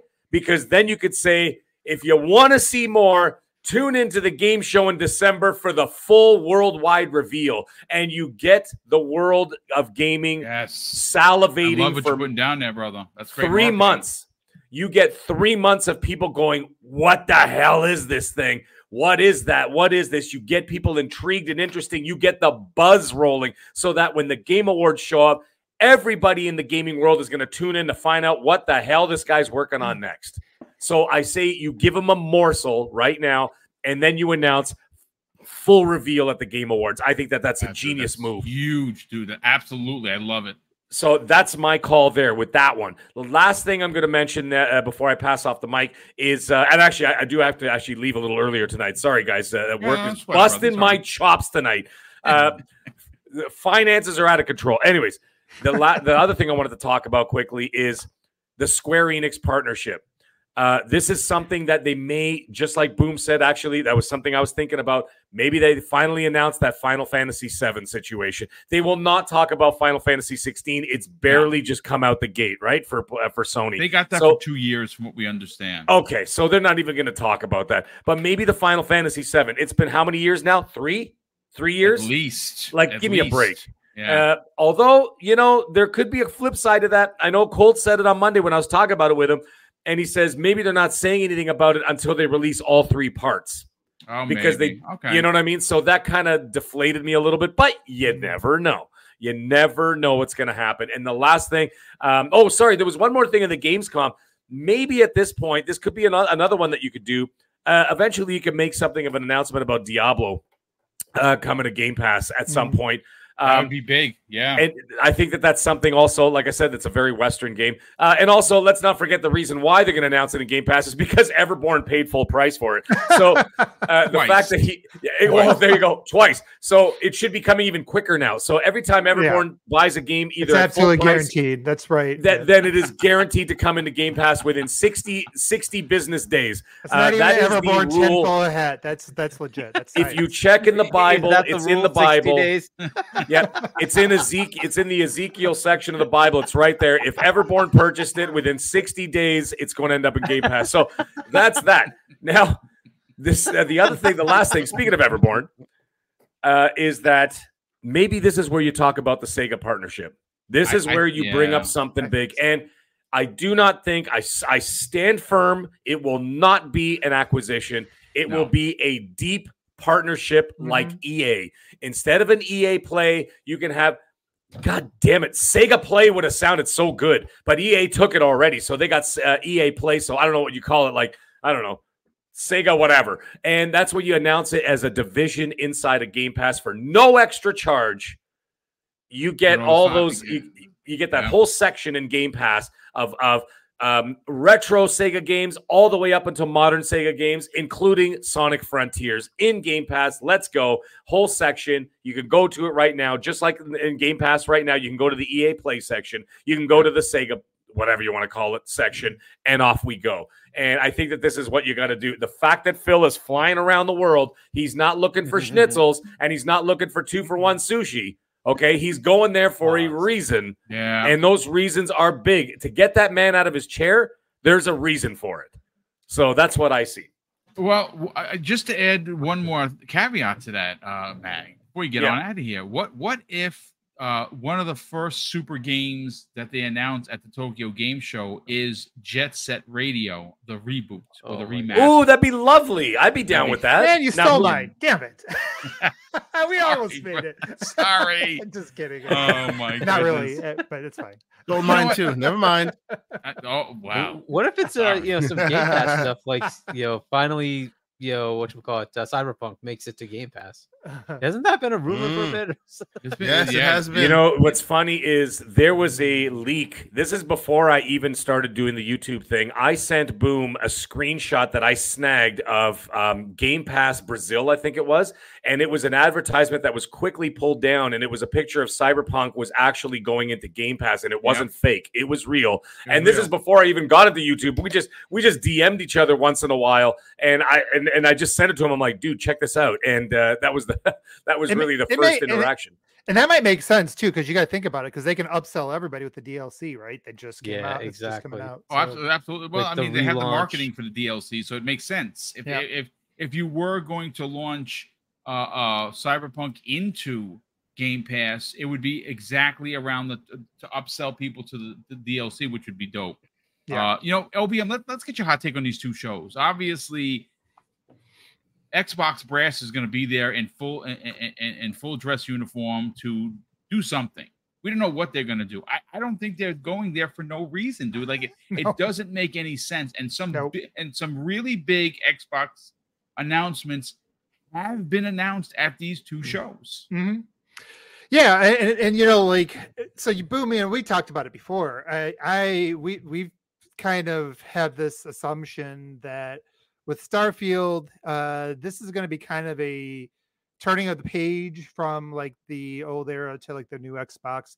And, I've been assuming, and we're going to see, because I know they've been very, very quiet through this whole ABK thing. And even right now, they've been kind of laying low, and the expectation is like, pretty soon is like where you just kind of blow off the lid and you just kind of go all out.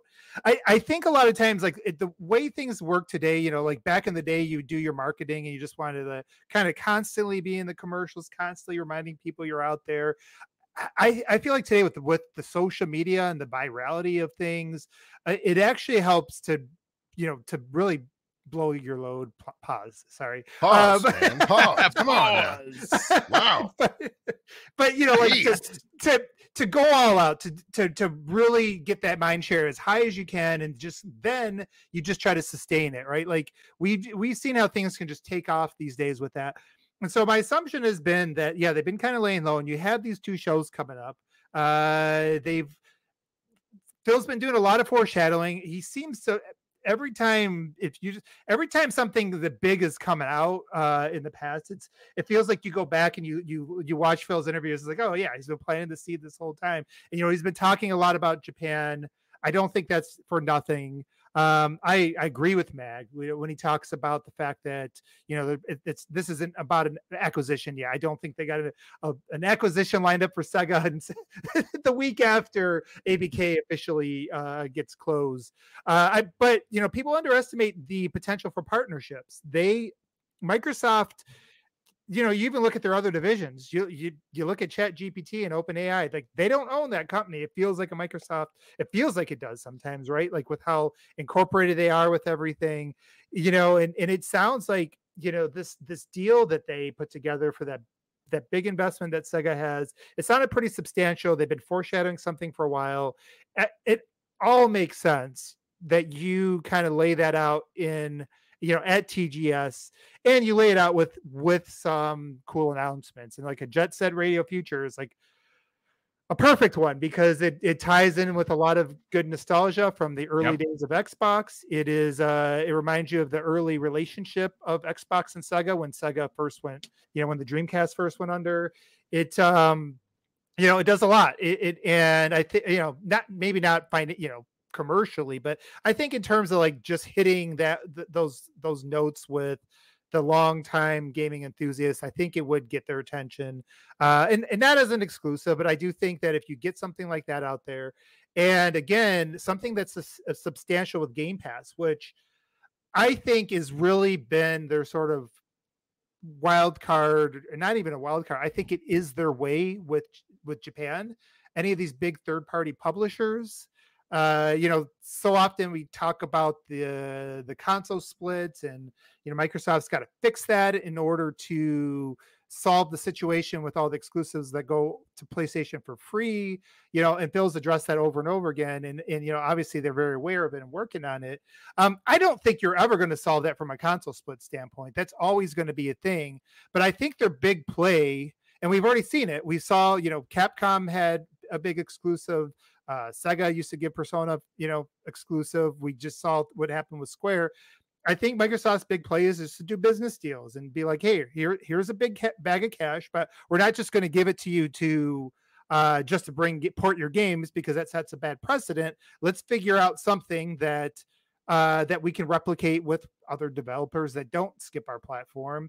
And I think they're going to probably come up with some sort of Game Pass thing. And I think what Mag talked about was pretty perfect, like having something like an EA Play. And how awesome would a Sega Arcade, work in that ecosystem? And we already seen Street Fighter 4 there. So yeah, I expect a lot more Game Pass and Sega announcements, and hopefully something new there. And then, yeah, I know everybody assumes that Kojima is going to be saved for the Game Awards, but that's another thing that I agree that at least you have to tease something there, because, if you are trying to establish a presence in Japan, and they are, that Kojima is one of the few names that I think it resonates across the board. You at least got to associate them there while they're paying attention. Absolutely. Yeah. I love that. I love the idea of teasing something in full reveal at the Game Awards, like Mag was saying. Yeah, I thought that was actually that'd be perfect. I was like, I didn't even think about that. You could do both. Like, why one or the other? You start off talking about it, get everybody's attention, and then you can talk about it more.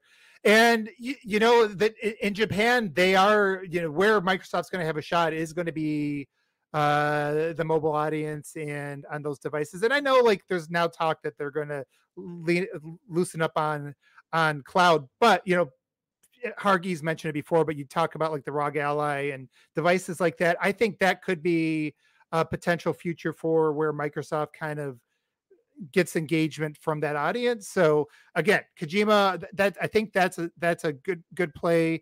And then we still haven't seen much from their second party this generation. We know they were spending a lot of money, and unless suddenly they cut back when they had to make their job cuts, last year, unless other things had to go, I would fully expect some Japanese games were part of that some of these, second party relationships. And I would be surprised if we don't see anything there, at least one announcement that kind of alludes to that, even if it's not a big one. So something along those lines, where, Microsoft exclusive. And then Gamescom is, I think that's going to be the lead up. So like if Starfield's the beginning, I think this is your runway to that. And it could be where they start to start the push for, marketing and everything.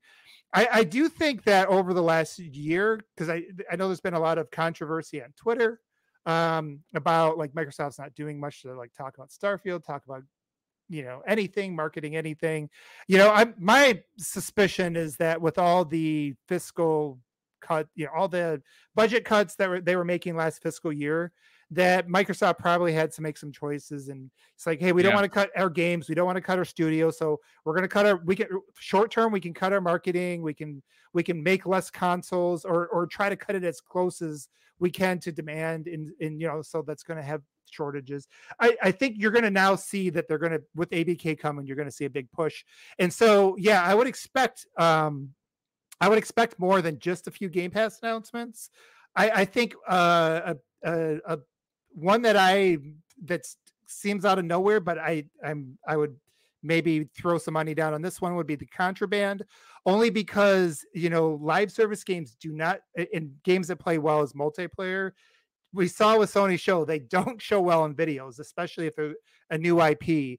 I think if you're going to introduce it, you either going to have to shadow drop it and just say it's available now, go try it, like EA did, or you put it on a show floor for the first time and let people try it out. And I've actually heard that there's some promise to that game, and it may be a fun game. So I think that could be a place where you reveal something like that. And the one that nobody mentioned that I think makes a lot of sense is Hellblade. showing some combat there. I know everybody's assuming that next year in January is probably when you do that. I like that makes sense, but you could go with it. You could do both. You could go you could do some combat this time. You can go a much deeper dive. I mean, they've done that, right? They've done that with Forza Motorsport. They've shown that deep dives twice, E3's showcase. So why not? And they really just gave us nothing more than a tease. My gut feeling is they're holding back again for all that momentum they want to generate this fall. And people have been talking about that. We know that Ninja Theory, they've been they went public that they put a lot of effort into the combat this time. They hired all new combat designers. The fact that they haven't shown combat doesn't mean it's not a priority. It's just something I think they want to really show it when they can really show it. And maybe that's something you go a little hands on. Who knows? Again, that's just a guess. I didn't hear anything, but like logically, if that's something that they're really proud of, that they talked about the lack of depth, like they thought it was a little bit too easy and simple. They want to really show people that this time they've kind of gone back to their roots and really have got some depth to their combat that is a lot more fun and engaging.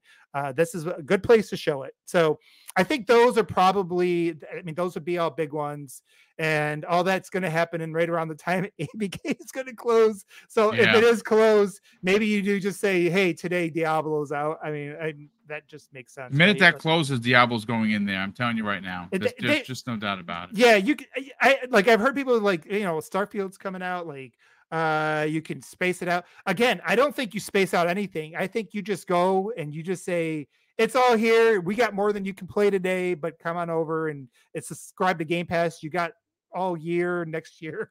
I think you make a statement with that $69 billion closing. You don't just kind of, you don't just kind of just play around with it, because in the future you're going to have, whether we get Call of Duty this year or not, you're going to have Call of Duty in Game Pass, so you don't need to save all the other backlog of games, the Transformers, the Tony Hawks. I think you just dump it all in there, as soon as you can, and make everybody know what this is. I agree. Going to mean.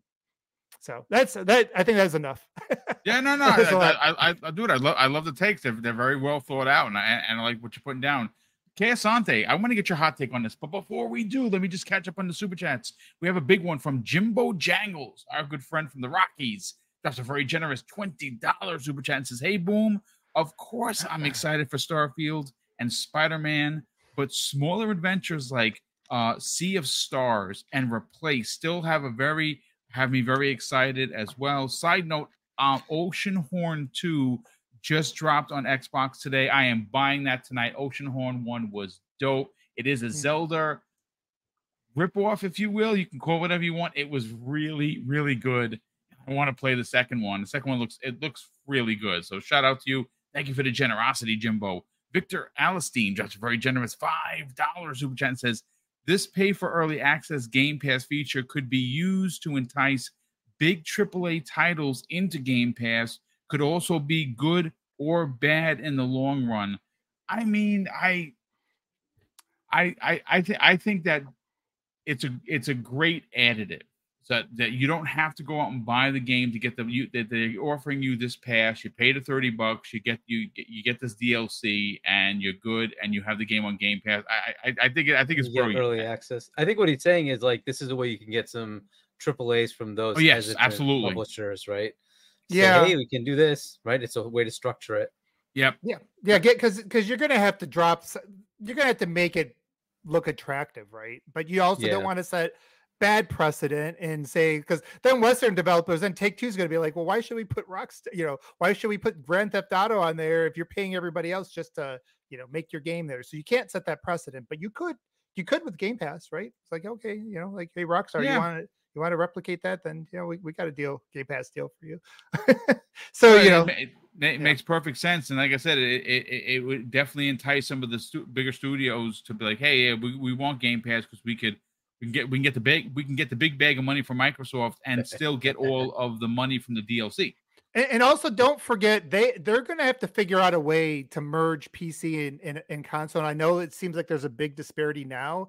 I think Ultimate, what they're going to do is they're going to make that tier worth it in terms of games. So we already know like EA Play is part of Ultimate.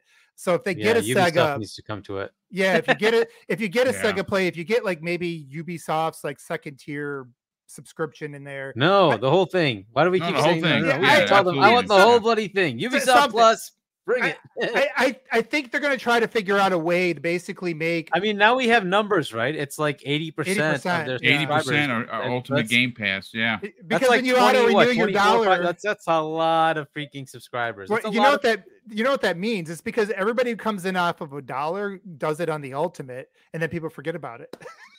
No, it's like your gym membership. That's for sure. Yeah. Yeah. Highlander 001 drops a very generous $5 sub chat. Says my friend took time off to play Starfield, and he just got a notice to do jury duty that week. Oh my god! Man. I never laughed so hard in my life. No luck at all, dude. That is, you have to ask for an extension. That sucks. I hope he like gets out of it. Yeah, I hope he can ask for an extension. Like, hey, listen, To Oh, come that back you to me. say, ROG ally in your in your man bag. You won't need it. You'll They be don't- sitting They there. don't allow that shit though, do they? I think you're like they- blocked yeah. from all that. You can't use any devices. Oh, that's Yeah. awful, dude. That is Worse. awful. Dude, that's such bad.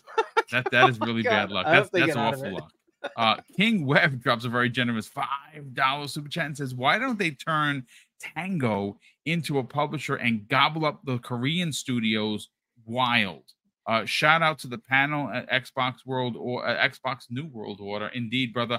And Eternal Shaddai has become a channel member. Brother, thank you so much for the generosity as always. Kia Sante, let's get your hot take and then we'll get everyone the H out of here. What are your expectations? Because I kind of feel like Microsoft needs to. They've done so much and they're doing so much now. Why let off the gas? Why not just run right through everything?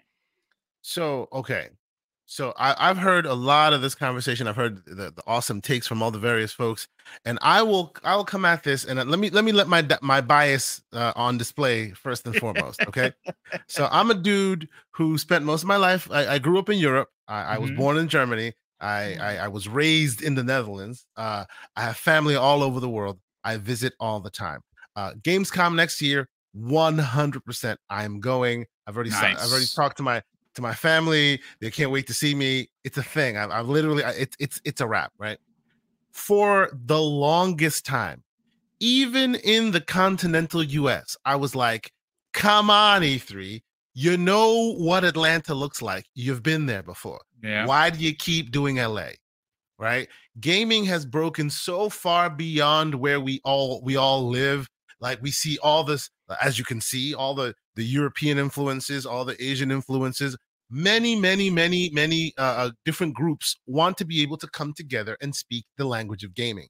And when they do, it needs to be as powerful as it is at E3. But up until now, even the bigger shows, your Gamescoms, which dwarf E3 in size and scope, always tends to get the runoff news. Always tends to be the secondary. Oh, well, E3 is the big show. Everything else is secondary. I have always advocated that needs to stop, right? And E3 themselves are even pushing in that direction now by going, not this year, next year, right? So you now have no choice but to show off your wares in other places, right? I've said this for the longest time. It is time to stop making every show a derivative of E3. Every show needs to stand on its own 2 feet and be just as memorable and powerful as E3 of old.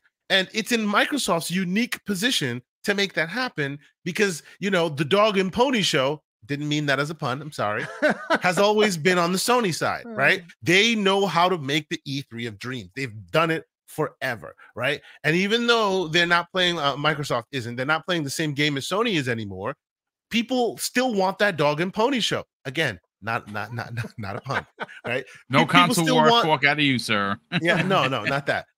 People still want that. Hey, we had this awesome show and they showed us this, and they still want the back and forth. They still want the, round 3, ding ding. They want that, right? Even if it's just to show, look at what they showed. They showed Starfield versus what the other people show. So because that's Microsoft's like modus operandi, that's where they live now, right? Upending the status quo. They've upended the status quo in console. They've upended the status quo in how games are delivered and all of that. Now it's time to upend the dog and pony show, right? So bring your A game to these other places that used to just get run off. Let the Gamescom show be actually a show that people just lose their minds and, oh my God, that's where they announced this amazing news. And then do the same in TGS, right? And just for good measure, do the same in XO if and when you finally bring that thing back. It's time to make these shows something worth going to, something worth, buying a ticket for every time they have it, whether it's in TGS or in Gamescom. And it has this the added benefit of, hey, you see us, here we are, we're on a show. There's so many amazing folks in the chat, so many amazing folks in our panel, and we're not all in America. Like we are not all in America, right? That's correct. We all love this thing so much. We're not all here. So if one day you can say, hey, it's in your backyard, and then we all show up in your backyard, that's freaking awesome. And then next time it's in my backyard and you guys can all come here. And it doesn't always have to be, well, if it's not in LA, it's a runoff. So to me, I say, yay, please, more of this. More, both in the continental US and everywhere else. And when you show up, don't make it the off-Broadway play. No, make it the thing everyone's there to see. That's what I'm advocating for. So all this super excites me because it looks like Microsoft is heading in that exact direction, right? So I really just hope they knock it out the park. That's what I'm looking for. I mean, listen, it makes sense, and I do like what you're putting down. I'd love a broader appeal to these shows in other countries. I think, I mean, obviously, Gamescom is one of the most largest shows when it comes to attendees. It's like 3, 4, 5 times the amount of E3. Tokyo Game Show is going to be the biggest it's ever been. These are 2 shows that Microsoft, I don't like using the word needs, because Microsoft is doing a whole bunch of really great things right now. Obviously, if you look back at this year, they did have a slip up, Redfall. It just wasn't a great game. I mean, like I said, I really enjoyed it, but it did not hit like it was expected to. That's the one stumble, folks. That's it. That is the one stumble. Again, I feel that there's no reason to have the brass go out to these shows if they're not going to present something in a big way. It to me, it just doesn't make any sense. Especially coming off the heels of the traveling that Phil and team had to do for to close out the ABK deal. Like we saw them flying here, there, and everywhere. This is, again, this is what they do. They go to these shows and they mingle and they interact with the people, and that's why we all love them. But I think you're not going to show up to these 2 shows if you're not going to have something in your back pocket. And again, I'm not expecting shadow drops, but I'm definitely expecting something big in regards to an announcement of a particular game. Of which games that is, that I'll leave that up to you. Real quick, God Emperor Sofa King, who's been a channel member for 4 months, says, "Yo, Boom and panel, thoughts on the so-called no marketing push for the new negative narrative of Xbox?" I mean, listen, people are gonna run with it. I see people. Oh, there's no Starfield marketing. That means the game is gonna suck. Just shut up. That's not what's happening. The marketing push is going to happen. I saw the Rockstar cans. I saw the bus in London with the Starfield stuff.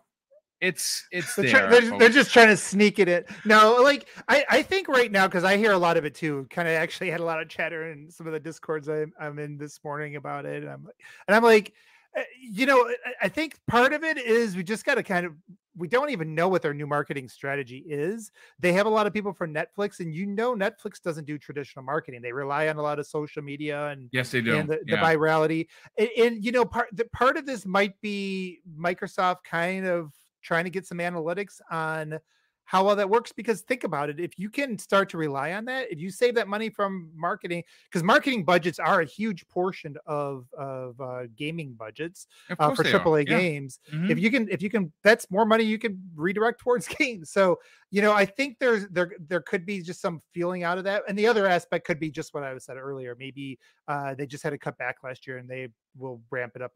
Starfield's not going to be a game that people play for 2 weeks and forget about. It's going to be it's going to be years. So you can market that anytime you want. Really, you're gonna see in the next couple of weeks that this is gonna be a big deal. I have no doubt that the marketing push for Starfield is gonna be here, there, and everywhere. But listen, ladies and gentlemen, that's going to do it for Primetime Gaming. A big shout out to all of the 400 plus people we had in the chat today. A big thank you for all the super chats that came in. We definitely help power the show in equipment, and especially in the big giveaways that we're going to be doing in the last 4 months of the year. $3,500 worth of giveaways in 4 shows. So we can't do that without the help of you. And thank you so much for allowing us to do these big giveaways. Because like I said, we're all about giving it back into the community. And obviously we're going to have a couple of really big shows with a lot of giveaways. And again, I really want to stress this. If you are outside of America, we still honor it. We pay the only caveat, and I really want to just kind of drive the point home. We don't use cash apps, folks. I can't buy you codes for games that are in America for Europe. What we do is we use PayPal and we send you the denomination of what the winnings are, and we pay the transfer fee. And if the denomination is more in your country than it is ours, we pay the extra money. You pay literally nothing. And we're very proud to be one of the few shows that actually that will represent winners outside of America. That's why we do everything digital, so we don't have to pay for shipping. But a big thank you for everyone that continues to do the super chats, to do the channel memberships. Let's get to the outros.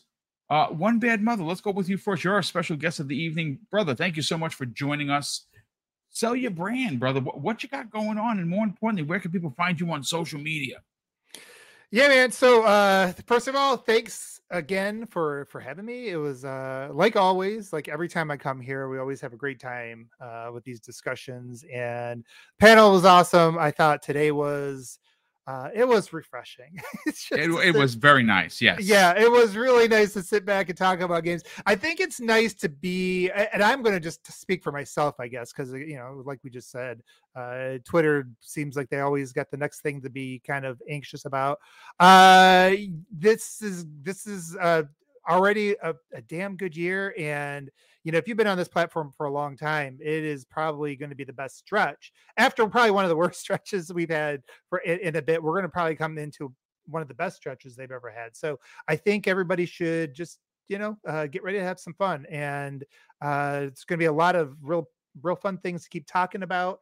And I'm going to look forward to talking about some of those things on my channel. So I kind of wished I had things out the last couple of weeks because there's so many things to talk about. I've been back and forth. I'm going to have to pull some of you guys in behind the scenes because I cannot decide on the logo and everything, but I am working on my own channel. I will have that out before the end of the summer. I want to before the fall, when this fall hits, I definitely want to be talking about the things that are happening in the industry, some of the exciting things that are going to be potential changes and looking at the future of gaming. But until then, if people want to find me on Twitter. You can find me at mother_1 MUTHA_ONE.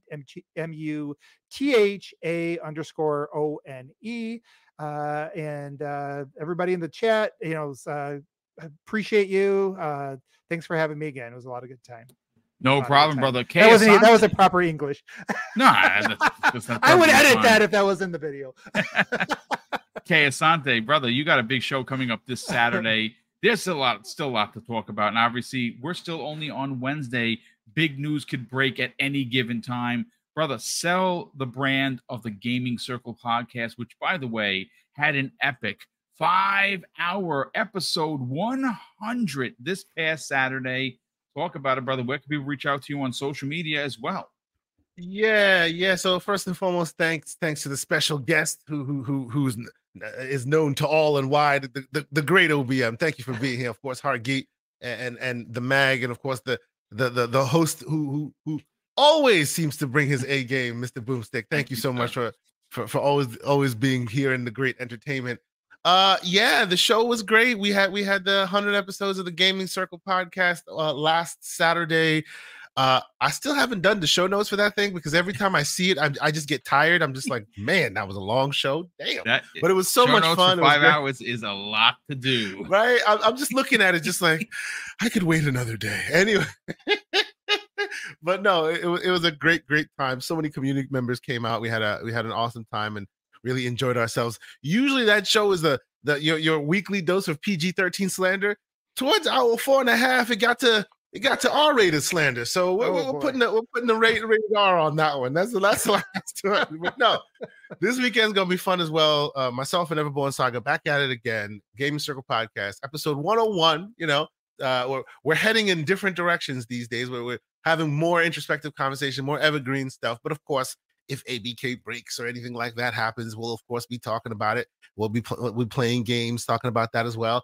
And not to be outdone, but I have a different show that I also do now with another Sega stand. You notice a pattern here, right? I always seem to be podcasting with Sega stands. Mr. John Wolf and I are doing the Gamers Playground on Monday nights, and it's more PC focused. We're talking a lot of handheld things. We had Kirby Zero Louise on, if you know him, great community member, also an engine developer. He, a lot of great information there. Always try to talk games. Always try to talk what's going on in the gaming sphere. Answer questions, PCMR, all that ridiculousness. We're just here to talk games and have a good time. So definitely come check us out.